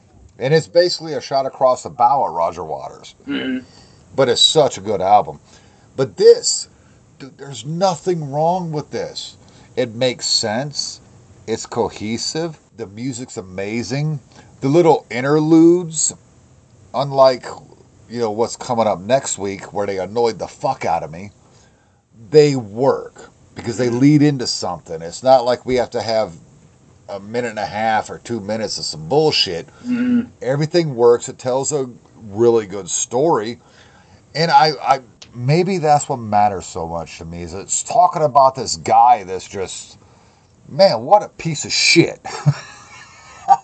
And he's like sinking into his own hole because he's such a piece of shit, and then breaks out of it. You go through this whole trial thing. Dude, amazing. And I'm sorry, Comfortably Numb is one of the greatest songs. It's up there with Oh, my dad absolutely loves that song. Stairway. It's up there with fucking Free Bird. Dude, it's up there with Against the Wind by Bob Seger. Oh, I love that song. It's just one of those classic songs that, much like Eagles there earlier, Hotel California, never gets old. But there's so many other great songs. Like my old rock station up there in New York would play Young Lust, and like you don't ever hear that anymore. They still play it to this day because I still tune into that station online. It's an absolutely amazing record. It's like Waters trying to take over Pink Floyd, and then he had to get the boot because he was obviously a dick. But whatever, they put down a masterpiece. David Gilmour's guitar work on this album is absolutely ridiculous.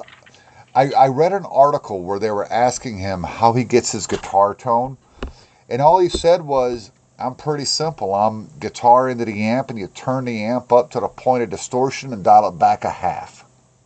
Huh. Like a little half piece. And that's where I get my guitar tone. He's just a Fender Strat through a Marshall amp. Dude, it's absolutely fucking amazing. I don't know how it didn't make your list because it's one of the greatest albums of all time. It was my number one, but halfway through this show, as I was looking at my list, I switched it to my number two. I don't know, dude. It was hard. It was hard leaving this off the list. Dude, this whole thing was hard. Yeah, right. So it's like, yeah, I mean, looking back, I'm thinking, man, maybe I should have taken something off for it. Because, again, it was a struggle. There was a point in time I had Pink Floyd on my list of The Wall. I mean, because I love that record, man. And that's why I think I can kind of understand what that critic was saying back when Operation Mindcrime, because his point was that, yes, they're different, but both flawless albums. Yes. That tell a compelling story. Cohesive story. Fuck compelling, cohesive. Compelling. It makes sense all the way through. Yes, and that's why I think that's why he was making the comparison to The Wall. It's not that I think I like that stuff because I like opera so much. Mm-hmm. And an opera is telling a story. I mean, it's literally a play just set to music. Yeah, you're right. I mean, absolutely, man. For sure. All right, cool. let's just say this: when I first heard The Wall, I was just a kid, blew me away, and then I saw Yeah, the movie. yeah, me too. Same couch, Heidelberg, Germany. But man, when I heard Operation Mindcrime, man, it was like I was already a Queensryche fan, but after that, and that's still one of the best shows I've ever seen, was Metallica Justice for All tour Oof, with so Queensryche jealous. opening on the Operation Mindcrime tour, and they played like damn. several songs from that album. It was fucking phenomenal, man. It was awesome. That's awesome. Great show. Yeah, it was amazing. It was fucking amazing, man. Like, if I could ever cuss out my dad for anything, it would be, Dad, why the fuck did you let that Christian holy roller bitch stop me from going to shows? Because I missed all my heroes. And that's why I always took my daughter to concerts. I'm so jealous you see it. Fucking Yeah. Metallica and Queensryche. And it's, you know, to the fun. I've seen Queensryche 3 times. Well, 4 if you count the other version, you know, which that guy's a great vocalist too. But I've seen Queensryche. I've seen them actually perform Operation Mindcrime in its entirety, which was amazing. That's awesome. Yeah, I've seen Queensryche like 3, maybe. Well, no, yeah. So yeah, Pink Floyd The Wall is my number 2. I had to flip it. It was my number 1. But the more I thought about it, the more I had to be real with myself. So Right on. what's your number 2? All right, man. Now there's going to be in this band. There's going to be an album. A lot of people say, "Oh, this is their greatest album," and it's kind of hard to argue. But this is my personal favorite album, and this is the album to me where this band started off with a certain signature sound. You could say they invented that sound. I think they did, and then they fucking tripled down on it with this album, Master of Reality, Black Sabbath. Oh, shit. You know, it's to me, it's the foundation of doom metal, stoner metal, and sludge metal. It's just a phenomenal album. Like, you can make, like, look, I love Black Sabbath 1. I love Paranoid. Paranoid, I can see where a lot of people consider it to be their masterpiece. There is not a bad song on Paranoid. You go down the Paranoid track listing even.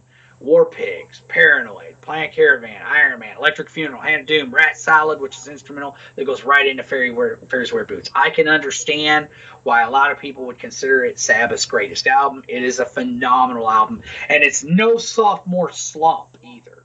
You know, like some bands, man, they write their first album and they take a big part of their lives to do it. They're preparing for their first album. They're writing all their best stuff because they're hungry and they're trying to fucking make it. And, you know, and they write I mean, look at Guns N' Roses. A lot of albums, they peak with their first album. Sabbath did not. Don't get me wrong. Black Sabbath 1 is a great record. Paranoid was another level higher. And in my opinion, this album is another level higher. When it comes to Sabbath's discography, I feel like with a lot of other bands, they have sister albums. I feel like Black Sabbath 1 and Black Sabbath 2 or Black Sabbath 1 and Paranoid are sister albums. I feel Master of Reality and Volume 4 are sister albums. And I feel that Sabbath, Blaze Sabbath, and Sabotage are sister albums. And of course, Technical Ecstasy and Never Say Die, sister albums. They're very similar to each other. That's funny. I never thought of that at all. I've always felt that way.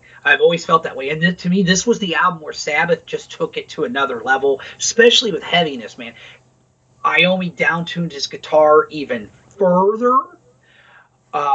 It just got so much thicker and so much heavier. And like I said, Paranoid, I could see why people, you know, like I said, I went down the track list, man. Paranoid, great, amazing album. I could see why people, you know, consider it Sabbath's finest record. And like I pointed out earlier, man, no sophomore slump there, you know. No, not at all. Not at all. This album, I just feel like they took it to another level. Also, as I said, this was the first Sabbath album I ever owned. I didn't pay for it, but my neighbor Kevin, he gave me a copy of old beat up vinyl, but to me it was the fucking shit, man.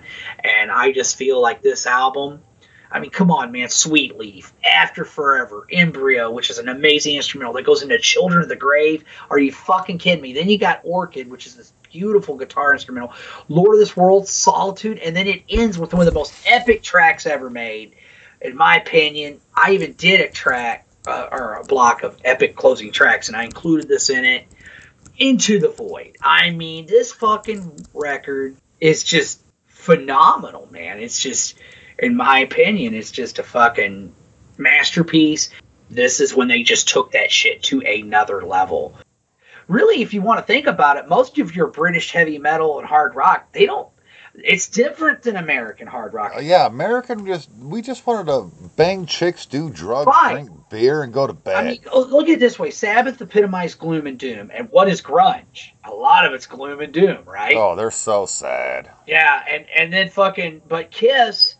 I always said if Black Sabbath epitomized gloom and doom, Kiss epitomized sex, drugs, and rock and roll. And then, of course, bands like Van Halen and stuff, they took that formula and ran with it. And really, I mean, you want to talk about a band, but again, even the grunge guys loved Kiss. All of them were Kiss fucking fanatics. All of them. I mean, you're talking about those bands, Kiss, Sabbath, Purple, you mentioned, Priest, Zeppelin. I mean, all of them, man. Aerosmith, and they all, Alice Cooper, they all influenced everything that followed, and to me, Master Reality is just a perfect record, and kind of was fighting my number one spot here. It was really hard for me but I finally settled on my number one. So all right, well then, what's your number one? Well, don't you want to do your number two? I did. Pink Floyd. Okay, I'm sorry. My number one. Gotta keep it metal, baby. Ozzy Osbourne, Diary of a Madman is a fucking masterpiece. Oh my God. I just feel like it's a perfect album. I know some people want to mention Look, I love Blizzard of Oz. Blizzard of Oz. Fuck Blizzard. Fuck Blizzard. Blizzard's great. Diary. Blizzard's great, but Diary's better. And I'll tell you one of the things that makes it better. I love Blizzard of Oz, but there's one song I'm not real big on. In fact, I feel that the single that they put out later, You Look at Me, Look at You, I think is a much better song than No Bone Movies. I think No Bone Movies is not that great. It's okay. Randy's guitar I works on actually it. like No Bone Really? Movies. I'm not that big on that song, man. It's okay, but it's it's not great. it's my least favorite of that album. Where Agreed. I think Diary, Over the Mountain, Flying High Again, You Can't Kill Rock and Roll, Believer, Side 1, are you fucking kidding me? And then Little Dolls, a great deep track, Little Dolls, and I love Ozzy's vocals and how, obviously he would never be able to do that live. He would have had to have maybe if he was to do it now, he could do the one part, because how it's like, nowhere to run, your fate is in. You'd have to have multiple backing tracks He would have to make have, it sound well. or have Zach pick up the backing vocal, because Zach, when he sings, kind of sounds like Ozzy sometimes. So I think it could be done, but Ozzy would have to do the nowhere to run, and Zach would have to, your fate is in his hand. But such a great song. Tonight, what a great ballad. Underrated. When they talk about the great Ozzy ballads, I'm like, fuck, it's a beautiful SATO that goes right into Diary. This is one of those albums, again, that it's very, I'll play songs on my show from it, but it's very difficult for me. It's one of those albums where I feel like I should play in its entirety. It is an absolute masterpiece. Ozzy's band, he had a shit hot lineup here with fucking, you got Ozzy, you got Randy, you got Bob Daisley and Lee Kerslake. It's just a phenomenal album. What else is there to be said, I don't know. Diary is my favorite Ozzy album. See, another thing we have in common, bro. It is my favorite Ozzy album. And I'm telling you what, it wins with the title track alone. Now, oh my God, I think that's Ozzy's greatest song probably ever, solo-wise. And possibly what we got to know of him, Randy's greatest guitar work. I love D. D's on a Blizzard, right? Yeah. At the end of it there, man, Diary, holy fuck. And I love all the 80s Ozzy. Oh, I know the you later do, 80s. yeah. I do too. The Ultimate Sin to me, is amazing. I love the Moon Rules. But dude, Diary is fucking redonkulous. I think Ozzy was on a great, even, I'll tell you what, and some people disagree with me on this.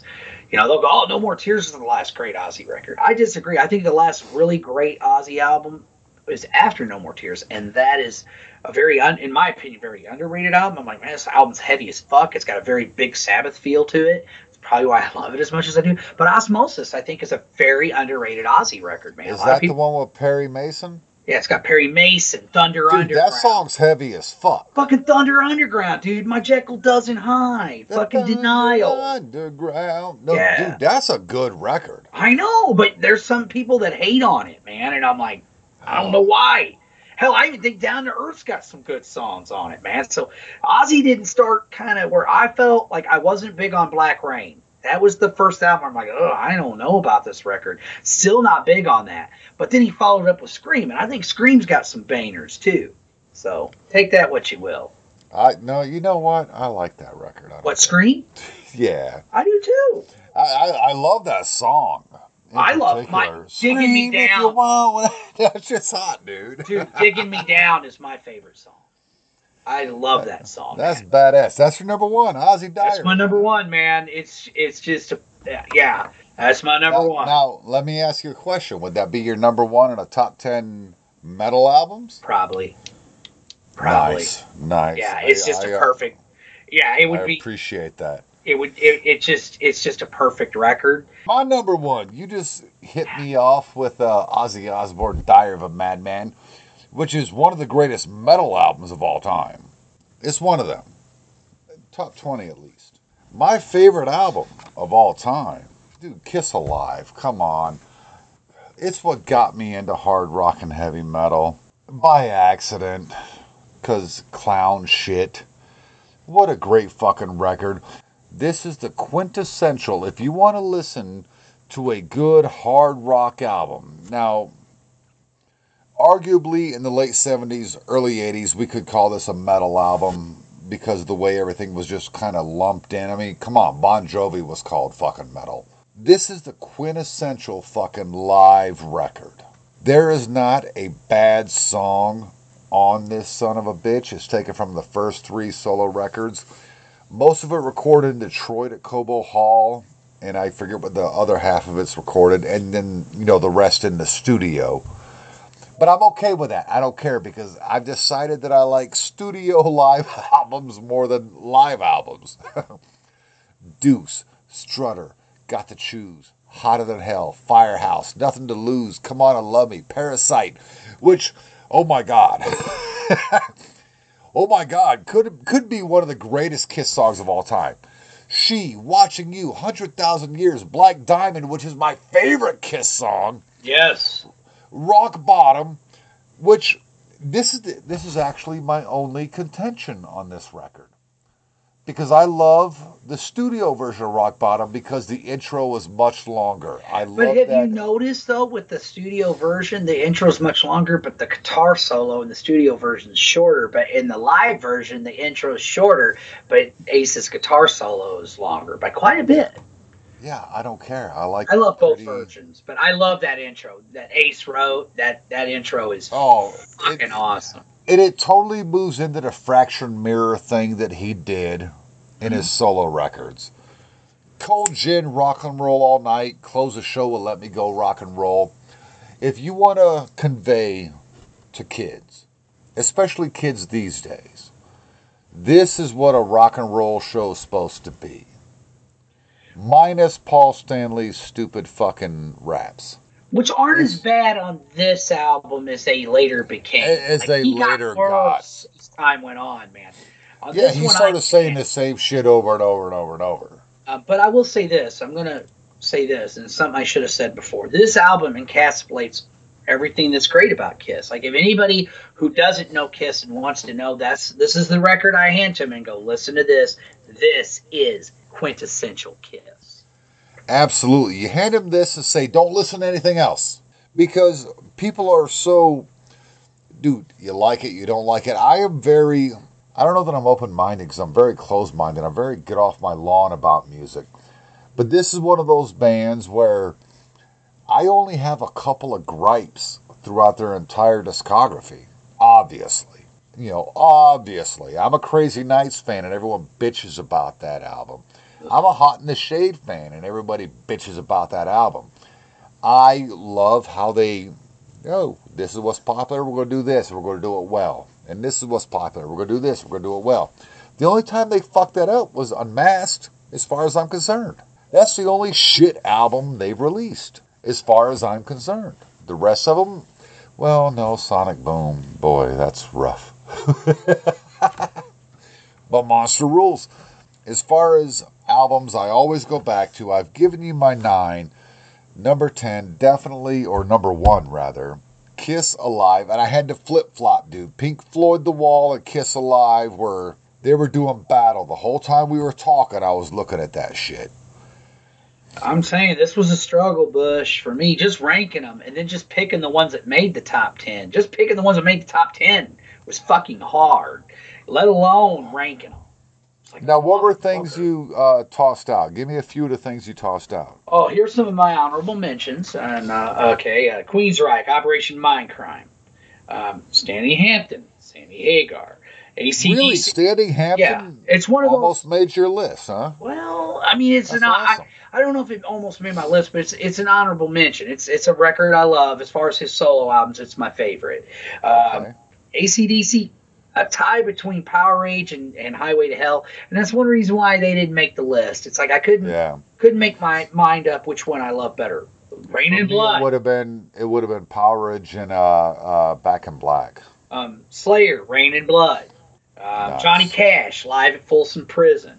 Willie Nelson, The Red-Headed Stranger. The Who, Tommy. Fleetwood Mac's Rumors. Motorhead with Overkill. Rush, 2112. Pink Floyd, The Wall. Elton John, Goodbye Yellow Brick Road. Michael Jackson, Thriller. Black Sabbath, Heaven and Hell, or Mob Rules. I love that era too. Dio, Holy Diver. Crowbar, Oddfellows Rest. King Diamond, Them. Merciful Fate, Don't Break the Oath. Anthrax, Among the Living. Death Angel, The Ultraviolence.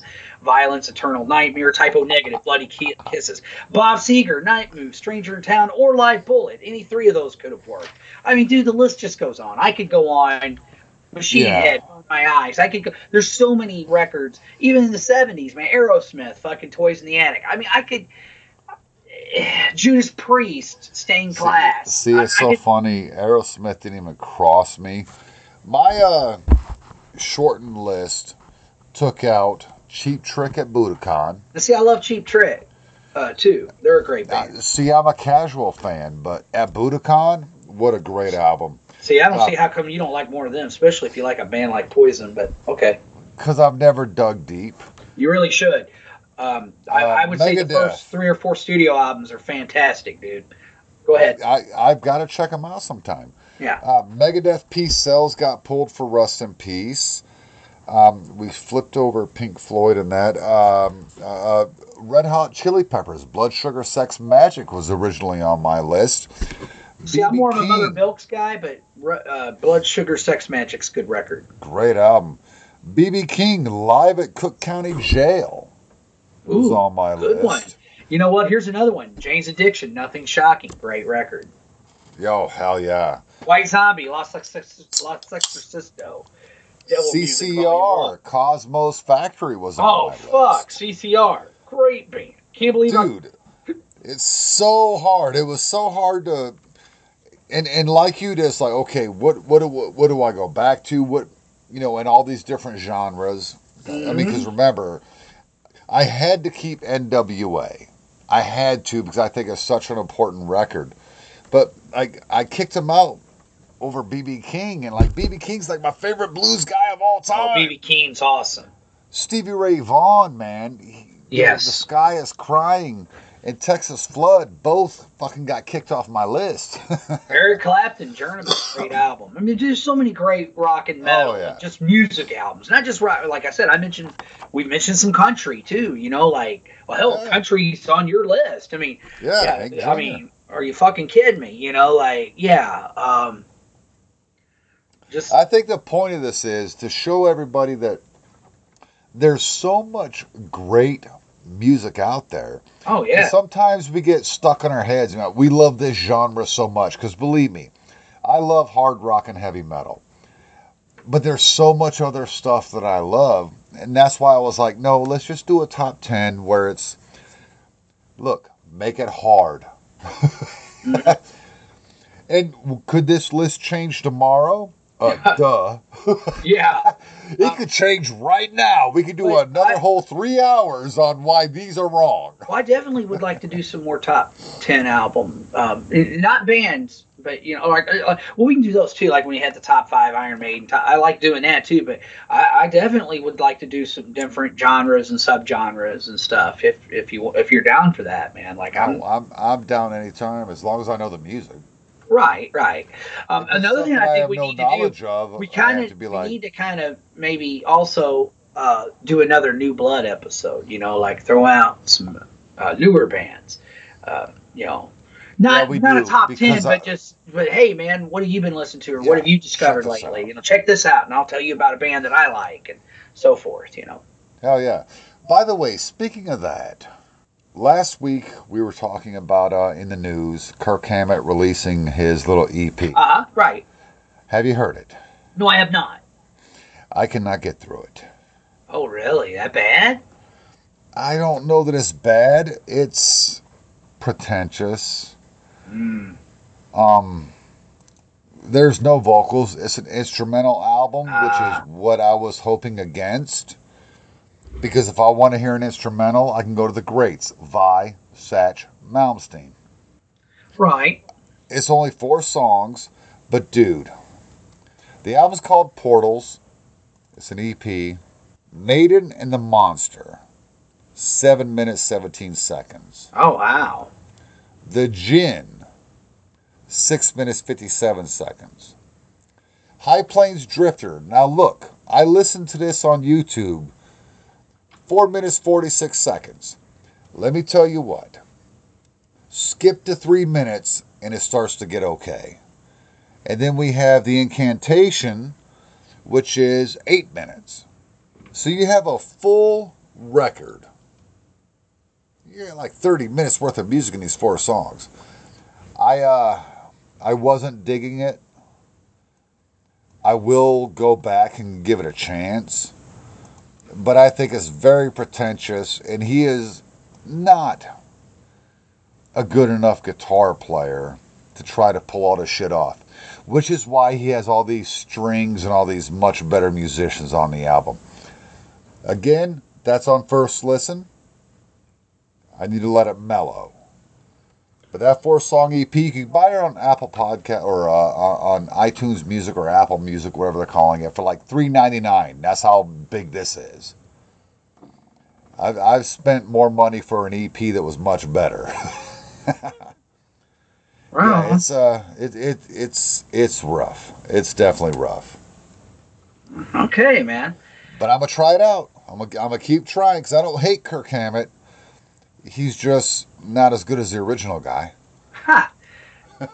Well, I mean, come on, let's be fair. I mean, the original guy is probably one of the greatest thrash metal. I mean, out of all the big 4, for sure. And you can make the argument that, as I said, there's, in my opinion, I mentioned Alex Skolnick from Testament. I said the greatest thrash metal guitarist not named Dave Mustaine.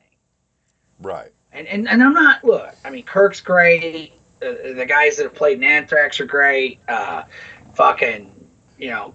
not taking away from anybody's skill level. Man. I mean, yeah, Kerry King, Jeff Hanneman, those guys were fucking awesome. But, fuck yeah. I mean, come on, man. Dave was like... It's a different level. Yeah. And that's why Rust in Peace was on my list, because Marty Friedman just added to it, because they just played in those different scales and tonalities, and it's amazing. So let's do this. I want you to go 10-1. Give us your top 10 one more time. Fair enough, man. All right. Let's see here. Top 10. Number 10, Pantera, Vulgar Display of Power. Number 9, Metallica, Master of Puppets. Number 8, Megadeth, Peace Sells. Number 7, The Eagles, Hotel California. Number 6, Van Halen debut album.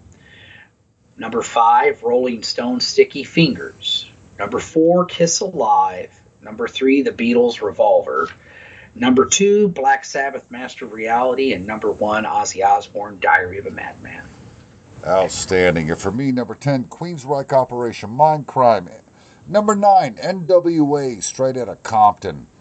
Number 8, Elton John, Goodbye Yellow Brick Road. Number 7, The Cure, Disintegration, which is going to be an uncovered gem for us coming up. Number 6, Megadeth, Rust in Peace. Boy, that was tough. That was tough. Number 5, Sammy Hagar, Standing Hampton. Number 4, Hank Williams Jr., The Pressure Is On. 3, Rolling Stones, Goat Head Soup. 2, Pink Floyd, The Wall. Number 1, Kiss Alive.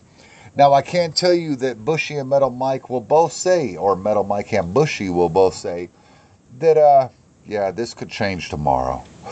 Right. And But as of right now, these are For our sure. top 10 greatest albums of all time. And we might even contradict each other later, like if we do a top 10 hard rock, heavy metal albums of all time, or top 10 glam metal, or top 10 thrash metal. I mean, it could change, you know. But right Yeah. now, this is where I'm at. So, Yeah, dude, this was so hard. And oh, obviously, we started recording at 6 o'clock. It's 9:30. Yeah, dude, this was hard. And I actually enjoyed it. What did you think about this? well, I did have fun. It was a lot of fun, man. You know, at the end of the day, a lot of work. It was kind of painful in parts, but Very, very stressful. but very, very cool. Well, all right, Metal Mike, I think we're ready to get out of here. Do you have anything to promote? Actually, I do. Just Okay, came out you suck. recently. The thrash metal band Destruction from Germany, part of what is considered the Big Four of Teutonic thrash metal. You have Creator, you have Sodom, Tankard, and then you got these guys, Destruction, and this is their newest band, just came out, or newest album, 2020's Diabolical. And I love the cover because it's a dude, a metalhead, and he's like in this body of water, and he's like kind of like it's toxic waste, and he's a zombie, and he's missing his hand, but his other hand is holding the one hand, and he's holding the one hand with the devil, throwing the devil horns, and the hand that's no longer part of him has the devil horns too. It's fucking an amazing cover. That's awesome. Yeah, just a killer band. Been around for a long time, like I said. The German thrash metal, the vocals are a little bit more abrasive than here in the States, more guttural. Let's just put it this way. A lot of your German thrash metal bands were a big influence on Max Cavalera of Sepultura. Okay, that's fair. Yeah, so, but yeah, really, really good stuff, man. This new record's fucking a ripper if you like thrash metal. These are guys that have been doing it since fucking 84, 85, man, and are still going strong. So, yeah, check it out, man. Destruction by, or just Diabolical by Destruction. God damn it, I'll get it out. All right. That's awesome. I didn't have a plug, but hey, check out Kirk Hammett Portals and tell me if I'm wrong. I've got to listen to it, a few more times. I'll tell you it's no passionate warfare based on what I heard. Right on. But, also another additional plug. I want to plug that metal station, all the amazing DJs, and make sure you check out some of our good friends, the Rock and Metal Combat Podcast with Ralph Vieira, a.k.a. Dr. Fuck, and Ian Wadley, a.k.a. Wadzilla. Hell yeah. There's the Rock All Over You podcast with Eric Jordan, RMCP, and Edwin say it again, Canestracci? Edwin Canestracci. Okay. Canestracci. Edwin Canestracci, really good guys, man, and we definitely got to do a crossover episode soon, fellas. I don't know if I can go toe to toe with Edwin. He's like deep, dude. He's like he's like talking to Vince. He's Dude, like I would like to fucking. I saw this guy's pimple on the left side of his right nut. I would love to talk to Edwin. I'd love to talk to Edwin. He's very knowledgeable. I would too. We're just going to be out of our element. Or maybe when I say we, I mean me. Yeah, you. Speak for yourself. And following that, we also have, of course, the Freeform Rock podcast, and with Mark Alden Taylor and Lee Gersman. And Mark Alden Taylor is a DJ now for that metal station. He just had his debut show last week. He's going to be on the air tonight. It's, of course, I believe 11 p.m. 11 p.m. Eastern. 11 p.m. Eastern to 1 a.m. Eastern Standard Time, which I think is 10 p.m., 9 p.m., No, 8 p.m. Yeah, 8 p.m. Yeah, 8. West Coast. So I don't know if I'll be able to make his show tonight. I need to let him know because I'm supposed to go over and hang out with my brother for a while. So Did you listen to him last week on his debut? yes, I did. He did a good Dude, job. I tried. Yeah, And he did a really good job, man. I'm proud of him. 10:30, I He crashed. killed it as far as I'm concerned. He did. I mean, his mic presence was good. He played pretty cool stuff overall. I mean, there was a few things where I'm like, it's not really my thing, but he did a great job. And like I told him, it's your show, Mark. Like, Yeah, have fun, man. Yeah, have fun with it. Look, Bushy plays Hanson, Debbie Gibson, Milli Vanilli, fucking Tiffany. Fuck it, have fun. Right, Yeah, Bushy. Anyway. But yeah, guys. If people listen to this asshole, could you believe that? Yeah, but you know what, man? This was a lot of fun. So, do you want to let the listeners know what our next episode is going to be about, or do you want to keep them in suspense, or? Well, I could tell you that our next episode. Hold on, you fucked me up. So our next episode is going to be our top 10 glam albums of all time. It might Now, be when easy. you say glam, do you mean glam rock and glam metal? You glam didn't metal? specify. Well, I so just you want to said know. I'm glam. asking what's the parameters here, because Glam. glam. So you're talking glam rock and glam metal. Okay. Glam. Yeah. All That's right. what you said. That was the stipulation. Yeah. As you're hearing this, you would have heard, what was this? Metal Lords and Batman. And then next week, you're going to get an Uncovered Gem. And then you're going to get this episode. And then I got to figure out fucking glam albums. Oh, you suck so bad. I think this is going to be harder for me than this one. And this one was pretty hard.